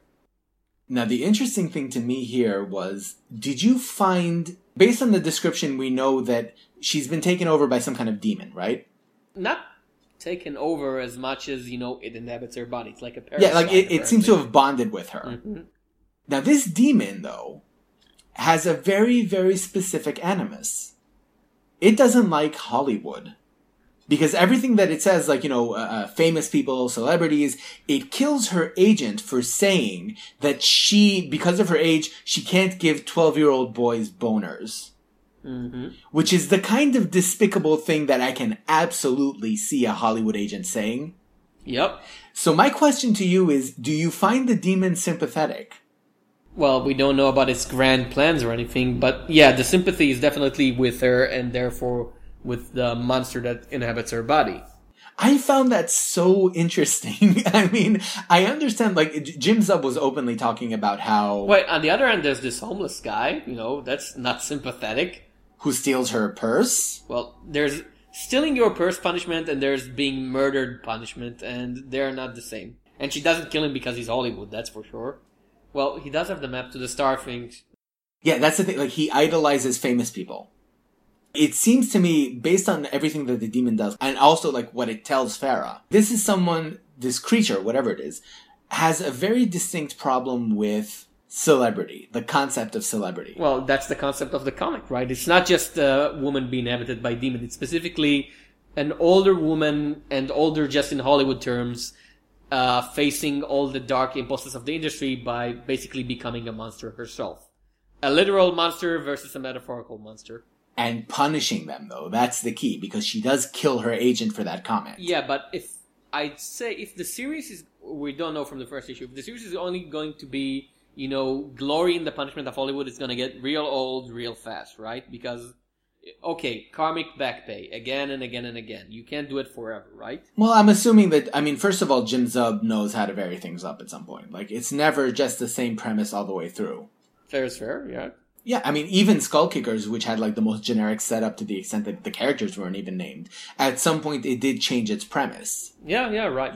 So, like, I feel like he knows that. I have to say, like, I'm really interested. It reminded me, it's sort of the opposite effect that I had with Citizen Jack. Because when we were reading Citizen Jack, the character of Marlin Spike, like, the demon that was pushing Jack to be president, wasn't... Did we actually review Citizen Jack? Yeah, we reviewed the first issue. Did we? It might have been me and Chagai. I think it was you and Chagai, yeah, because really, I seriously don't remember that. Okay, I did walk into the water recently and woke up on the beach covered in blood, so I don't know. What secrets are you hiding in your past? Brian Bendis. Oh, no. Sorry. Now, see, if someone were running around punishing the comic book industry, that would be a book that I'd really be behind, because Ted McKeever's Pencilhead did not do it for me. But when we were talking about Citizen Jack and Marlinspike and the idea of, like, the demon as a figure who is supposedly benevolent in that he wants Jack to be president, but at the same time, he wasn't very sympathetic. This creature is like, screw the people who tell you that you're useless because you're over a certain age and you're a single mom or whatever. Like, the dark impulses that it has are aligned against sort of not necessarily a bigger evil, because as far as I know, Hollywood doesn't literally murder people. Well, not in the 21st century. It's easy to hate Hollywood, right? It's easy to hate. Yeah. Well, listen, I mean, to hate them justifiably so. We know that Hollywood has some very, very abusive systems in place that to this day are still working, right? Nobody comes out of Hollywood unscathed. Everybody comes out of there with, like, mental problems, drug addictions, whatever. So the idea of Zub using this story to sort of, like, punish the people who usually get away with it, right? Like, if she goes after Roman Polanski in the next issue, that would be fantastic. Well, Roman Polanski is not Hollywood's. Woody Allen, then. Yeah. Okay, but like I said, if it's just cathartic release, it's not very deep. The question is he going to go deeper? I'm definitely sticking around with this. Because here's the thing, the end/beginning of the issue are pretty much, as I've said, it's the big, here for the mystery. Are you connected to that character? Farah? Yeah. I am, absolutely. I'll admit that, like, part of that might be that Zub is using the same trick that Philippa Smith used in All New Ghost Rider, which is I'm pretty sure that Farah's kid is autistic, and that's being used, like the same way with Gabriel Reyes. Yeah. That it's sort of like a shorthand for instant sympathy with this cute, adorable kid. You bought into it. Yeah, but I also, like, I can sympathize with Farah because of the scene, like, immediately, like, the first chronological scene of the story is her sitting at the casting department, right? Yeah. Where she's having this conversation with an actress who's 10 years younger than her, talking about how the only part that they can get is as the bitch. And, Farah is trying to be like, well, maybe she's bitchy, like, she's trying to get into the character's head. But the character that she's gonna get hired to act, hopefully, doesn't have any character, right? It's just a shallow image that men create. Exactly. So I do sort of feel for her in terms of, this is someone who is being wronged by the system and is now empowered to take action. Although obviously, like, the fact that, and I have to give credit to Morris Fan on this, the fact that this demon entity, whatever it is very clearly Cthulhu-esque. Like, there are tentacles, there are concealed pincers, there's a lot of Lovecraft going on over here, so obviously we're not meant to assume that this entity is benevolent. Right? There is something darker going under the surface here. And that, in combination with the fact that, like, I can identify, well, not necessarily identify, but, like, I can understand Farah's plight, does keep me invested. Now, the Morissette fan art was actually the problem for me because it wasn't weird enough. It's like pleasantly, I don't want to say generic, but it's very pleasantly image-looking comic, as it were. I think that was the point. Well, yeah, and for instance, I'm not sure if it's supposed to be a point that Farah, despite being 10 years older than all the other actresses in the room, actually looks almost exactly like them. It's not like she... Botox. It's not like that she looks older. She's just older on her ID. So I'm not sure if it's supposed to be a point of literally they don't care about you once you reach a certain age. Tom, have you seen Jude Law lately? Nope. Have you seen Winona Ryder? Yes. There's your answer, isn't it? There are actors who don't age, whether or not it's cosmetics. I don't know. Like, is it real or is it Maybelline? But again, the other thing is that because it's so pleasant looking and normal looking, the actual horror moments don't really work for me. Wait, what about, like, when she kills the homeless man, her face splits open? It's not scary to me. And, okay, we've talked about how most horror comics aren't really scary, but it's not even that surprising or interesting moment of darkness because we've seen that image before. We've seen the Cthulhu image before. We've both read Weird Detective just recently. But I don't think this is supposed to be a horror story. Isn't it? It's supposed to be about the horror of the system, right? And I don't feel her oppression by the system being very clearly carried by the art. I feel it's being carried by the writing here. And it's not, the art is not bad, but it's just, I feel like it should have been more out there. This is the one where you need somebody a bit more out there. Or at least for the horror moments, which for me should have been a gear shift, but just felt like another part of the story. Maybe it's intentional, maybe it literally is like, oh, she murders people just as Hollywood does, but I'm not sure about it yet. Well, she is, to be fair, she is pretty horrified by what the demon is doing. It's clear that it's acting on its own accord, right? She did not go to her agent with the intention of killing him. She was sitting there. He said something like, I forget like the exact dialogue, but he says like, you're old and, you don't give the boys wood. So like, you're not sexy enough and there's nothing that we can do to you. What do you bring to the table? What do you bring to the table? And the demon responds by killing him. And he's like, that's what I bring to the table. I don't know. I liked it. I think that Zub does have a larger plan beyond. I assume so because it's Zub. It's like when you're following the Kill Bill format of killing the people who've wronged you, eventually you reach the end of the list. I think there might be something else here, but on the strength of the first issue, I am willing to stick with it and see where it goes. I think it's one of those wait for the collection for me to see if it reads better in trade, because the first issue was okay, but nothing out of the ordinary for me. That's fair. Shall we move on to our not trade review? Not this time, no. Although it will be a trade shortly. The Kickstarter ended actually today. Oh. And it will be going to print. So, Sean, since you chose this one, introduce it. Yes, we will be discussing Anna Galactic. This is a webcomic by Christopher Baldwin. Google it, it's free, it's online. Baldwin is a webcomic creator that I am very fond of. He's known for writing excellent space opera science fiction that typically goes in very dark and bleak, unexpected endings. I was initially introduced to his work through this epic webcomic Space Trawler, which I highly recommend. He also has two other works that I've read, One Way, that I'm less fond of, and Yontengu, which was this alien superhero story that went to some pretty unexpected places. Anna Galactic is his latest webcomic. Yeah, and this is complete, by the way. The story is done. Yeah, it's 250 pages, or strips, I suppose. Yeah, some of them are multiple pages, so. The premise is that, a human starship, the Mary Celeste, has landed on an alien planet. The crew and the passengers have sealed themselves in because they don't know anything about the alien world. But they're running low on resources and may soon be forced to move into the planet. Yeah, they'll have to colonize it simply because they have no way to leave. Yes. And we're introduced to a woman named Foxglove, who is curious and has been illegally sneaking out of the ship in order to explore the surrounding areas.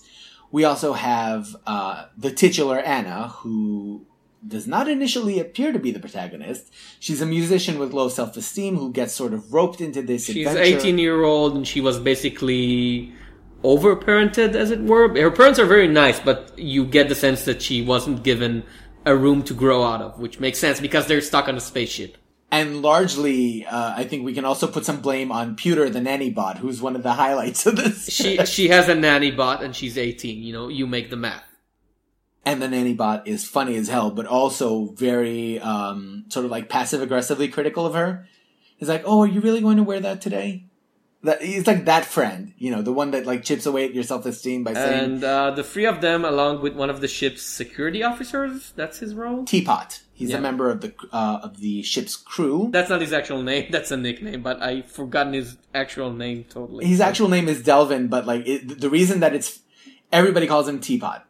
Yeah, the funny thing is that like everybody calls him Teapot despite the fact that he seems to be a war hero. Like, we don't get much of his backstory, but what we do get is, like... He was a soldier. Yeah, he was a soldier. He fought in something called the Gravel War because humanity has been at war with multiple alien species in the past. So he is now only known as Teapot, which he finds very frustrating and I find hilarious. Okay, now... And they go out into the planet. Mm-hmm. They encounter all sorts of weird stuff while being convinced that they're helping to thwart a conspiracy aboard a spaceship. Yeah. Foxglove is convinced that there's, like, the captain is acting very strangely, that there is something wrong with the ship. And having been outside, she knows that the world is not toxic. Like, if humanity wanted to colonize this planet, they could have by now. But they're not calling for help, they're not doing anything, so there is sort of a mystery at work here. Okay, so this story has an ending, which we will not spoil, but which is very much, changes everything that you thought about the story kind of ending. Yes. And it is a point of criticism that we'll get to, because there's something to say about that. Now, this is my first full-length introduction to Christopher Baldwin. I tried to read Space Trawler, and I thought it was fine, but it reached my point of, I'm spending so much time in front of the computer, I literally can't read comics on it anymore. I need to, disengage. You need an iPad. No, because it's just another screen. I need actual physical pages, because otherwise, I'm like in front of the computer again, my head might break. I even stopped reading Order of the Stick. I never have that problem? That's weird. We're different kinds, you and I guess. There is a lot to recommend about this comics, but there are problems with it. Yes. What's interesting to me is that the story felt to me a lot like the way you once described to me the works of John Scalzi. And you said, it's science fiction where he acknowledges, yes, we all know all the old tropes, so let's but we're not going to subvert them or break them, we're just going to say, well, yeah, you know that, let's move on to the interesting character stuff. There's no attempt to explain, why humanity spread to the stars and why there was a cosmic war. It's just like, yes, well, it's a science fiction story. Obviously, there's spaceships and cosmic wars. Let's get over with it. Let's move on. I think that's legitimate in terms of, like, if you're a sci-fi fan, and this is actually something that Scalzi's talked about. Like, when you say to a sci-fi fan, FTL, right? Yeah. Faster than light, you don't need to explain to them what that means. Like, it is intertextual in that sense. It's like there are certain things that you can, as a fan of the genre, you just learn to, like, take it on faith. Yeah, the negative side of that is that approach very much uproots all the sense of wonder and amazement that the genre used to have, where it's like, oh yeah, it's a space war, we just mowed a couple million people in space. I'm sort of on and off on Scalzi. I like some of his books very much, and others I'm just like, oh, really? It's exactly what I expected. You didn't surprise me at all. With Scalzi specifically, that's true. I think that, like, more broadly speaking, when other writers do that, I don't know if that's necessarily a negative. Because, like, for example, in this story specifically, we do have these sort of references to a backstory of, like, there's this war, blah, blah, blah, blah, blah. But the wonder and the exploration is not about that. It's about this planet that they're on. Yeah. So it's like, I think it's more, it's not that it dismisses the sense of wonder, it just shifts it. Like if you look at like the old, like Shatner's Star Trek, the wonder was never about specific worlds, because like you go to this world, you visit it, it's weird, you leave. Then you go to the next world, right? Mm-hmm. Here it's more like you have one setting. They're not going to go on that ship, take off and land on another planet and do the whole thing over again. They're stuck on this world. And it's the world itself that you are exploring and seeing all of these weird things. What I did like here is the character work. And it's very nice the way he slowly, strip by strip, sort of pulls back all the layers of these characters. Because Foxglove and Teapot's romance, which is very much this classical, I hate you, you're stupid, and then they kiss at the end, which should not work. By all rights, that trope should be dead and buried 1,000 years over. It works here. It really does. We learned to meet these characters, and we learned how they function, what they think, and their emotions to one another were exposed very, very slowly. Not in a 90 minutes movie, oh, you're just an annoying warrior, and you're just an annoying anarchist, and then they kiss at the end.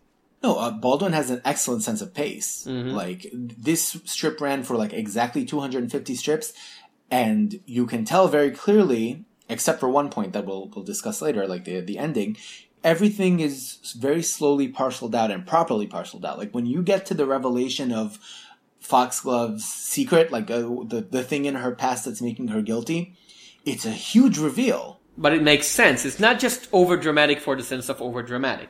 Yeah. Like, it makes perfect sense in terms of what she's been doing up until now. And even Anna Galactic's, character arc, which started weird to me because she's 18. Why does she act so, like a 12-year-old girl who's never seen the world? But, oh yeah, she literally is. She hasn't. She never had a chance. And her low self-esteem is not from not being good at stuff, but just from not having any chance to express it, right? And it's not because her parents are evil. Nobody's just evil for the sake of evil here. Even the people you think are evil turn out not to be.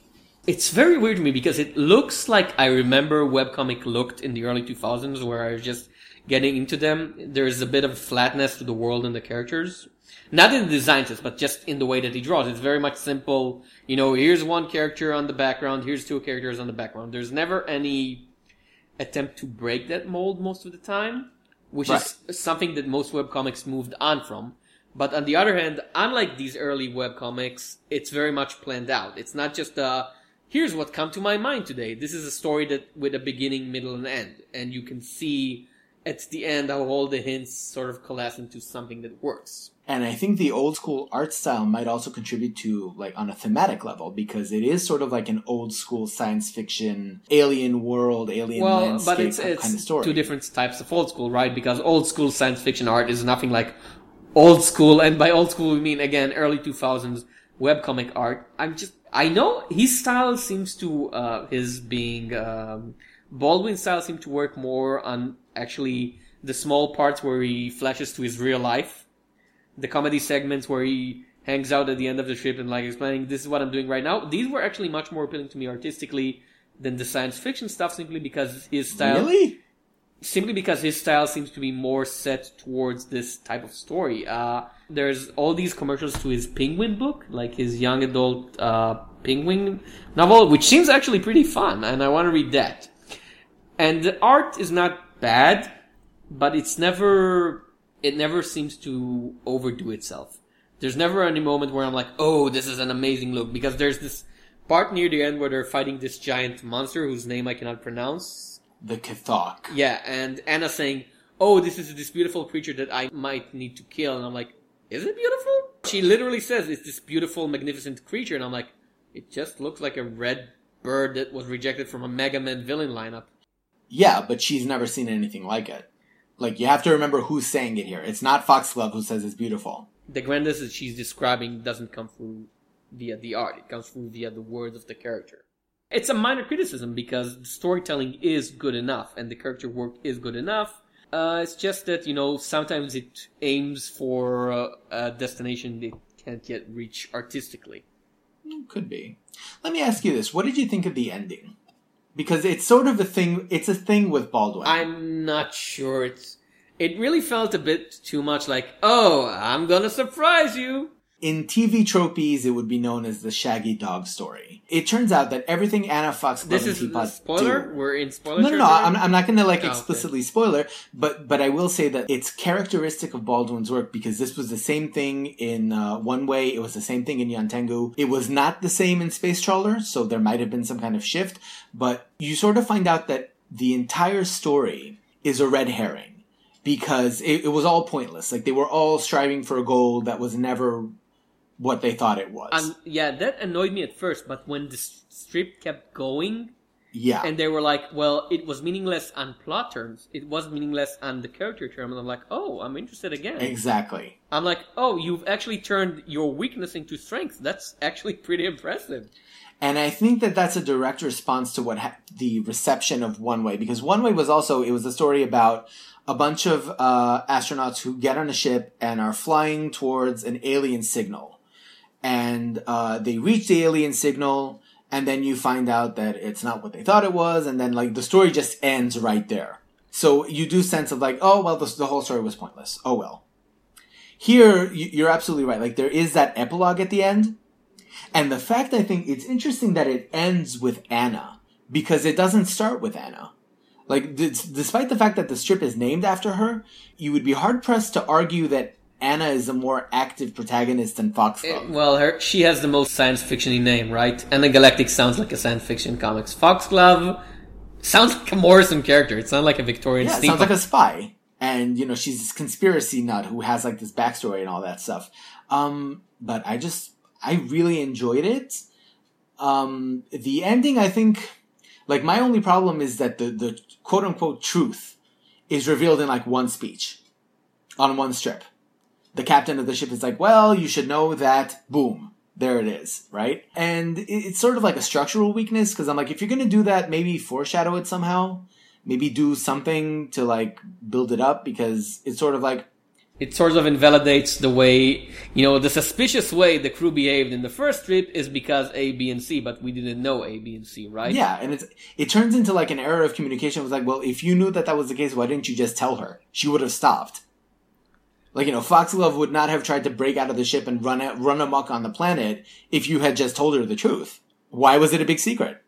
It's like, it doesn't really seem convincing, but that's like a minor glitch. The thing that I love most about this series, I think, is, I don't know if you're familiar with Peter Watts. Yeah. So, the thing about this is they encounter all of these alien species. With one exception, they are completely unable to communicate with them. There's a scene, I think like midway through, where they bump into this lone alien who sits down in front of them, offers them food, they offer food back. It may be smiling, it might not be smiling, it gets up and it walks away. What was the meaning of that? You have no idea. Because it's actually alien. It's not just a human in a dress. They're alien in the truest sense of the word. And so many of the assumptions that the three protagonists make are dependent entirely on human preconceptions of, like, what would aliens do. And part of the story is them realizing that they don't know what's going on. And they were thinking in human terms on something very much unhuman. The whole stab crab scene, and I really like the fact that I can say the stab crab scene. The stab crab, the stabby crabby. The stab crab scene should be the name of an alt-rock band, right? But that is exactly it. Or when they're talking about, like, the only alien that they can communicate with is malevolent. Explicitly so. But also, one of the things that Teapot says is, like, why should we assume that they're all like this alien? Humans aren't all the same. Why should we make that assumption about other species? And you do find out in a limited way, because they can't talk to these people. But, like, when the crabs are fighting other crabs, like, they just stare at this fight and they have no idea what's going on. And yeah, why not? People fight other people all the time. Yeah. I really enjoyed that. It's atypical of, popular culture science fiction. It's the sort of thing that you would have to grow up steeped in the genre to say, okay, let's question, like, one of the most fundamental things, right? The whole idea of communication with alien species. What if you couldn't do that? How would your understanding change? How would your ability to navigate the story change? And usually when you do the can't communicate, it's presented as, like Peter Watts, sort of a horror story of, oh, we can't understand this terrible thing. Here it's like, no, we can't understand them because they're different. But it doesn't make them monsters, just make them into something that you can't understand. The closest thing that I can think of in terms of an analogy is there's this episode of Star Trek The Next Generation that everybody talks about where they encounter an alien species that only speak in metaphors of their own culture. I forget the name, the children of something. When you talk to them, they will repeat phrases that are directly related to their own mythology. But because you don't know their mythology, you don't actually understand what any of them are saying. It's like if I were to say to you, if you had never seen the Alien films and I said to you, Ripley standing over the fire, you would have no idea what I was saying. Yep. But even then, it's like the obstacle there is that they're still speaking English. So, like, you have some kind of starting point.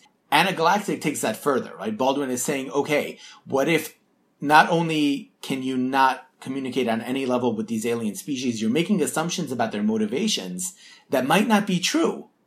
What do you do then? What actions can you take?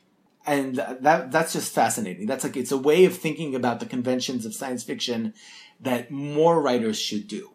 Yeah, overall, I'd say Baldwin's work is very impressive in the way that he thinks things through. And yeah, a lot of it does rely on conventions, as we've said, but it doesn't just uses them again and again. It finds an interesting twist on the convention, at least.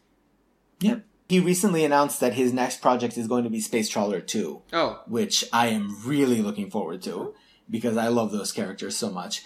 But yeah, this webcomic is free. If you Google Anna Galactic, you can find it right now online. I have my small criticism. I'd say sometimes the pacing's off. The art, like I said, isn't amazing. It's very workmanlike, but it's up for the task of the story, as it were. Exactly. And the story is good, and the characters are good. Absolutely. It's a self-contained, complete work. Mm-hmm. which is always an advantage with webcomics specifically. Like I was talking to someone a couple of days ago about Homestuck, which is a webcomic that many people praise, but has been going on for, I think, at least a decade. And just like the sheer quantity can turn you off. There are webcomics that I would recommend to readers, but I know that if you were to start reading Order of the Stick now, there's 1,050 something strips. Yeah, and many of them are multiple pages, so it's like 2,000 pages of story. And it doesn't seem to be anywhere near completion, right? Well, it seems to be heading towards like the end arc, but because the artist is so slow, that could take years. And because he always changes what you thought the end arc is going to be. Yeah, it's like, oh god, could you just end it already? No, although I am still enjoying it, I have to say. Like, when Order of the Stick changes direction, it's always an interesting direction. The broader problem with, I say problem in quotation marks, right? The accessibility issue with webcomics is when you stumble onto something that is really long and really, has been going on for years and years and years and years, it's really difficult to get into it. The big problem, I'd say, with webcomic overall is the fact that the editor is not there, right? You're creating your own work and you tend to seemingly create an echo chamber around yourself of people saying, this is great, this is great. Well, sometimes that works. I mean, there are creative voices out there that don't necessarily need an editor. Certainly, but the problem is that when you don't have somebody telling you this is where the story should end, you can go on forever, even though the story really cries for, a cut. We've seen it with many acclaimed comic creators as when they become famous enough and the editors stop having any power over them, they go on their own merry road and their stories suffer for it instead of flourishing. I'll tell you what the thing is. Like, on the one hand, you're absolutely right. Like, there is value in knowing when to stop. On the other hand, when we're talking about, like, mainstream writers and mainstream creators, we're talking about people whose the works that they're working on are long-lived, not because of any organic storytelling reason, but because they're franchises, right? The X-Men or Superman is never going to reach an end point where the story should have stopped. But when you look at something like... No, I'm talking about something completely different. I'm actually talking about people who became famous on superheroes and then get a crack at self-publishing, self-owned creator work. And are like, well, nobody's going to tell me what to do. I can do whatever I want. And then you get 60 to 70% of Avatar's press releases, right? Oh, God. The blood, the slaughter. I don't have any limitations. I can do what I want. No. You shouldn't do what you want. You should do what some people tell you is good or bad sometimes. I don't know if that's true because, like, think about it. You mentioned Avatar, but Avatar also has a house style. The fact that people cut loose there and go completely banana-noose is fine, but it also means that all their comics nevertheless tend to look like gory, bloody messes. Well, that's because they have house artists, but the writers are different from one another. And yet they all tend to do like the same kind of story. Like the difference with webcomics is that when you're looking at it in terms of, it's true that there's no editor, but there's also no franchise. There's also no publisher to dictate house style. And granted, sometimes these stories can go on far past their expiration date. That is absolutely true. But you can also sometimes get situations where the lack of intervention means that the story itself can evolve in organic ways. I mean, even, we brought it up as an example. Even The Order of the Stick is currently telling this epic fantasy story. It didn't start that way. When it started out, it was just like a gag-a-day webcomic about Dungeons and Dragons, where they were like, the writer was poking fun at conventions of tabletop role-playing games. About 100 or 200 strips in, it very gradually became this epic fantasy quest to save the world. And, you had this army siege and you had all of this stuff going on. The gags were still there, but the story went in the direction that I don't think anyone could have foresaw. That is interesting from the perspective of just someone who is used to literature being set and defined and having certain preconceptions. Here you have a scenario where the creature itself, the story itself, given however long it takes, can evolve in ways that are unforeseeable and sometimes really bad, but sometimes really good. Agreed. I mean, have you ever read Starship Crisis? Nope. Starship Crisis is like a perfect example of this, as it starts as, a science fiction comedy story about a ship that's also a museum, and the captain is a anal retentive curator type. Mm-hmm. By the end of the webcomic, you're dealing with like a galaxy-consuming world ship that's coming to destroy humanity, and this crew is the last hope. And it's played straight. So that kind of organic evolution can be really interesting to see. It doesn't always produce good stories, but it's a different model, I think, than somebody being like, I'm going to go to Avatar, and because I can do whatever I want, it's all going to be titties and gore. Just titties and gore as far as the eye can see. 20 pages titties, 2 pages gore. Or maybe 20 pages gore, 2 pages titties, depending on how No, 20 pages titties, 2 pages gore, Zenoscape. Please do not confuse publishing companies. Yeah, but it's like, it's a different sense, because when those authors think they're rebelling, oh, you know what? I'm going to paraphrase a line from Stranger Things because it was perfect. It's like, when these creators think they're rebelling, what they're actually doing is doing what everybody else does. People who go to write Crossed or whatever, and think that they are being bold and brave by bucking mainstream trends and having like people tear each other apart and intestines flying everywhere. It's like, yeah, but every other writer who came before you did that too. You know, like the act of rebelling itself has become sort of like mainstreamed at this point. Well, it became mainstream years ago, but this is a different topic, I'd say. Webcomics are at least free from that in that there's no mainstream to rebel against. There is a mainstream of webcomic, right? For a long, long time, it was the 2 gamers on the couch type story, which everybody copied from Penny Arcade. I mean, Penny Arcade, I think, is still to this day a gag a day. It was never like, as far as I know, it's not like a narrative webcomic. It's not something like Narbonic. Yeah, no, there isn't a mainstream company, but there is a mainstream, like, appeal and look and story style. And when you have something that's very different, it's usually pushed to the side. It's funny that something like 6 Billion Demons is probably going to get more famous from the print edition than for its webcomics origins, right? Well, I think in that specific case, like when you're talking about, I mean, it's the same for Nimona, right? Who knew about Nimona when it was being published as a webcomic? When it made it to print, all of a sudden everyone was like, oh, it used to be a webcomic. The problem with webcomics is just that, you know, it's like fan fiction. The sheer quantity makes it almost impossible for you to know in advance what's good and what's not. Like, there are names that I could throw at you now of webcomics that I've read that I thought were fantastic, but you would never have heard of them because, you know, how would you know? Yep. When they make the transition to print, at the very least, I'm like, okay, you can read the print collection of, hell, you could read the print collection of Anna Galactic and then go back, and when you find out that it is, first of all, it's online for free. Second of all, when you go to Christopher Baldwin's website, there are links to his other comics. So, like, that's how you draw attention, I think. Like, you go, you see these things in print, you pick them up off the shelf, and if you want to, you can follow that back to the web. If you start from the web, you can just get lost. Hell, Giant Days is a perfect example. When we reviewed Giant Days for the first time, we were talking about John Allison, but Giant Days is part of a much larger universe that he was working in that we know nothing about, because if Boom were not publishing Giant Days, you wouldn't know about Scary Go Round and Bobbins and all of the ones that came afterwards. Giant Days is self-contained, but it is still part of a larger body of work. There's some merit to it, I think. Yeah, certainly. I think we're gonna have to finish now because this podcast is going way over the top even for us. Absolutely. But I strongly recommend Christopher Baldwin's work. He's an excellent webcomic writer. Unconventional in terms of its endings, but that's part of the charm, I think. Yeah, so this was the Smorgasbord, episode 51. If you liked it, previous episodes can be found at sequel.org. Again, the best online source for comic books, news, reviews, previews, and critiques. Buy their books, read their articles, watch their movies.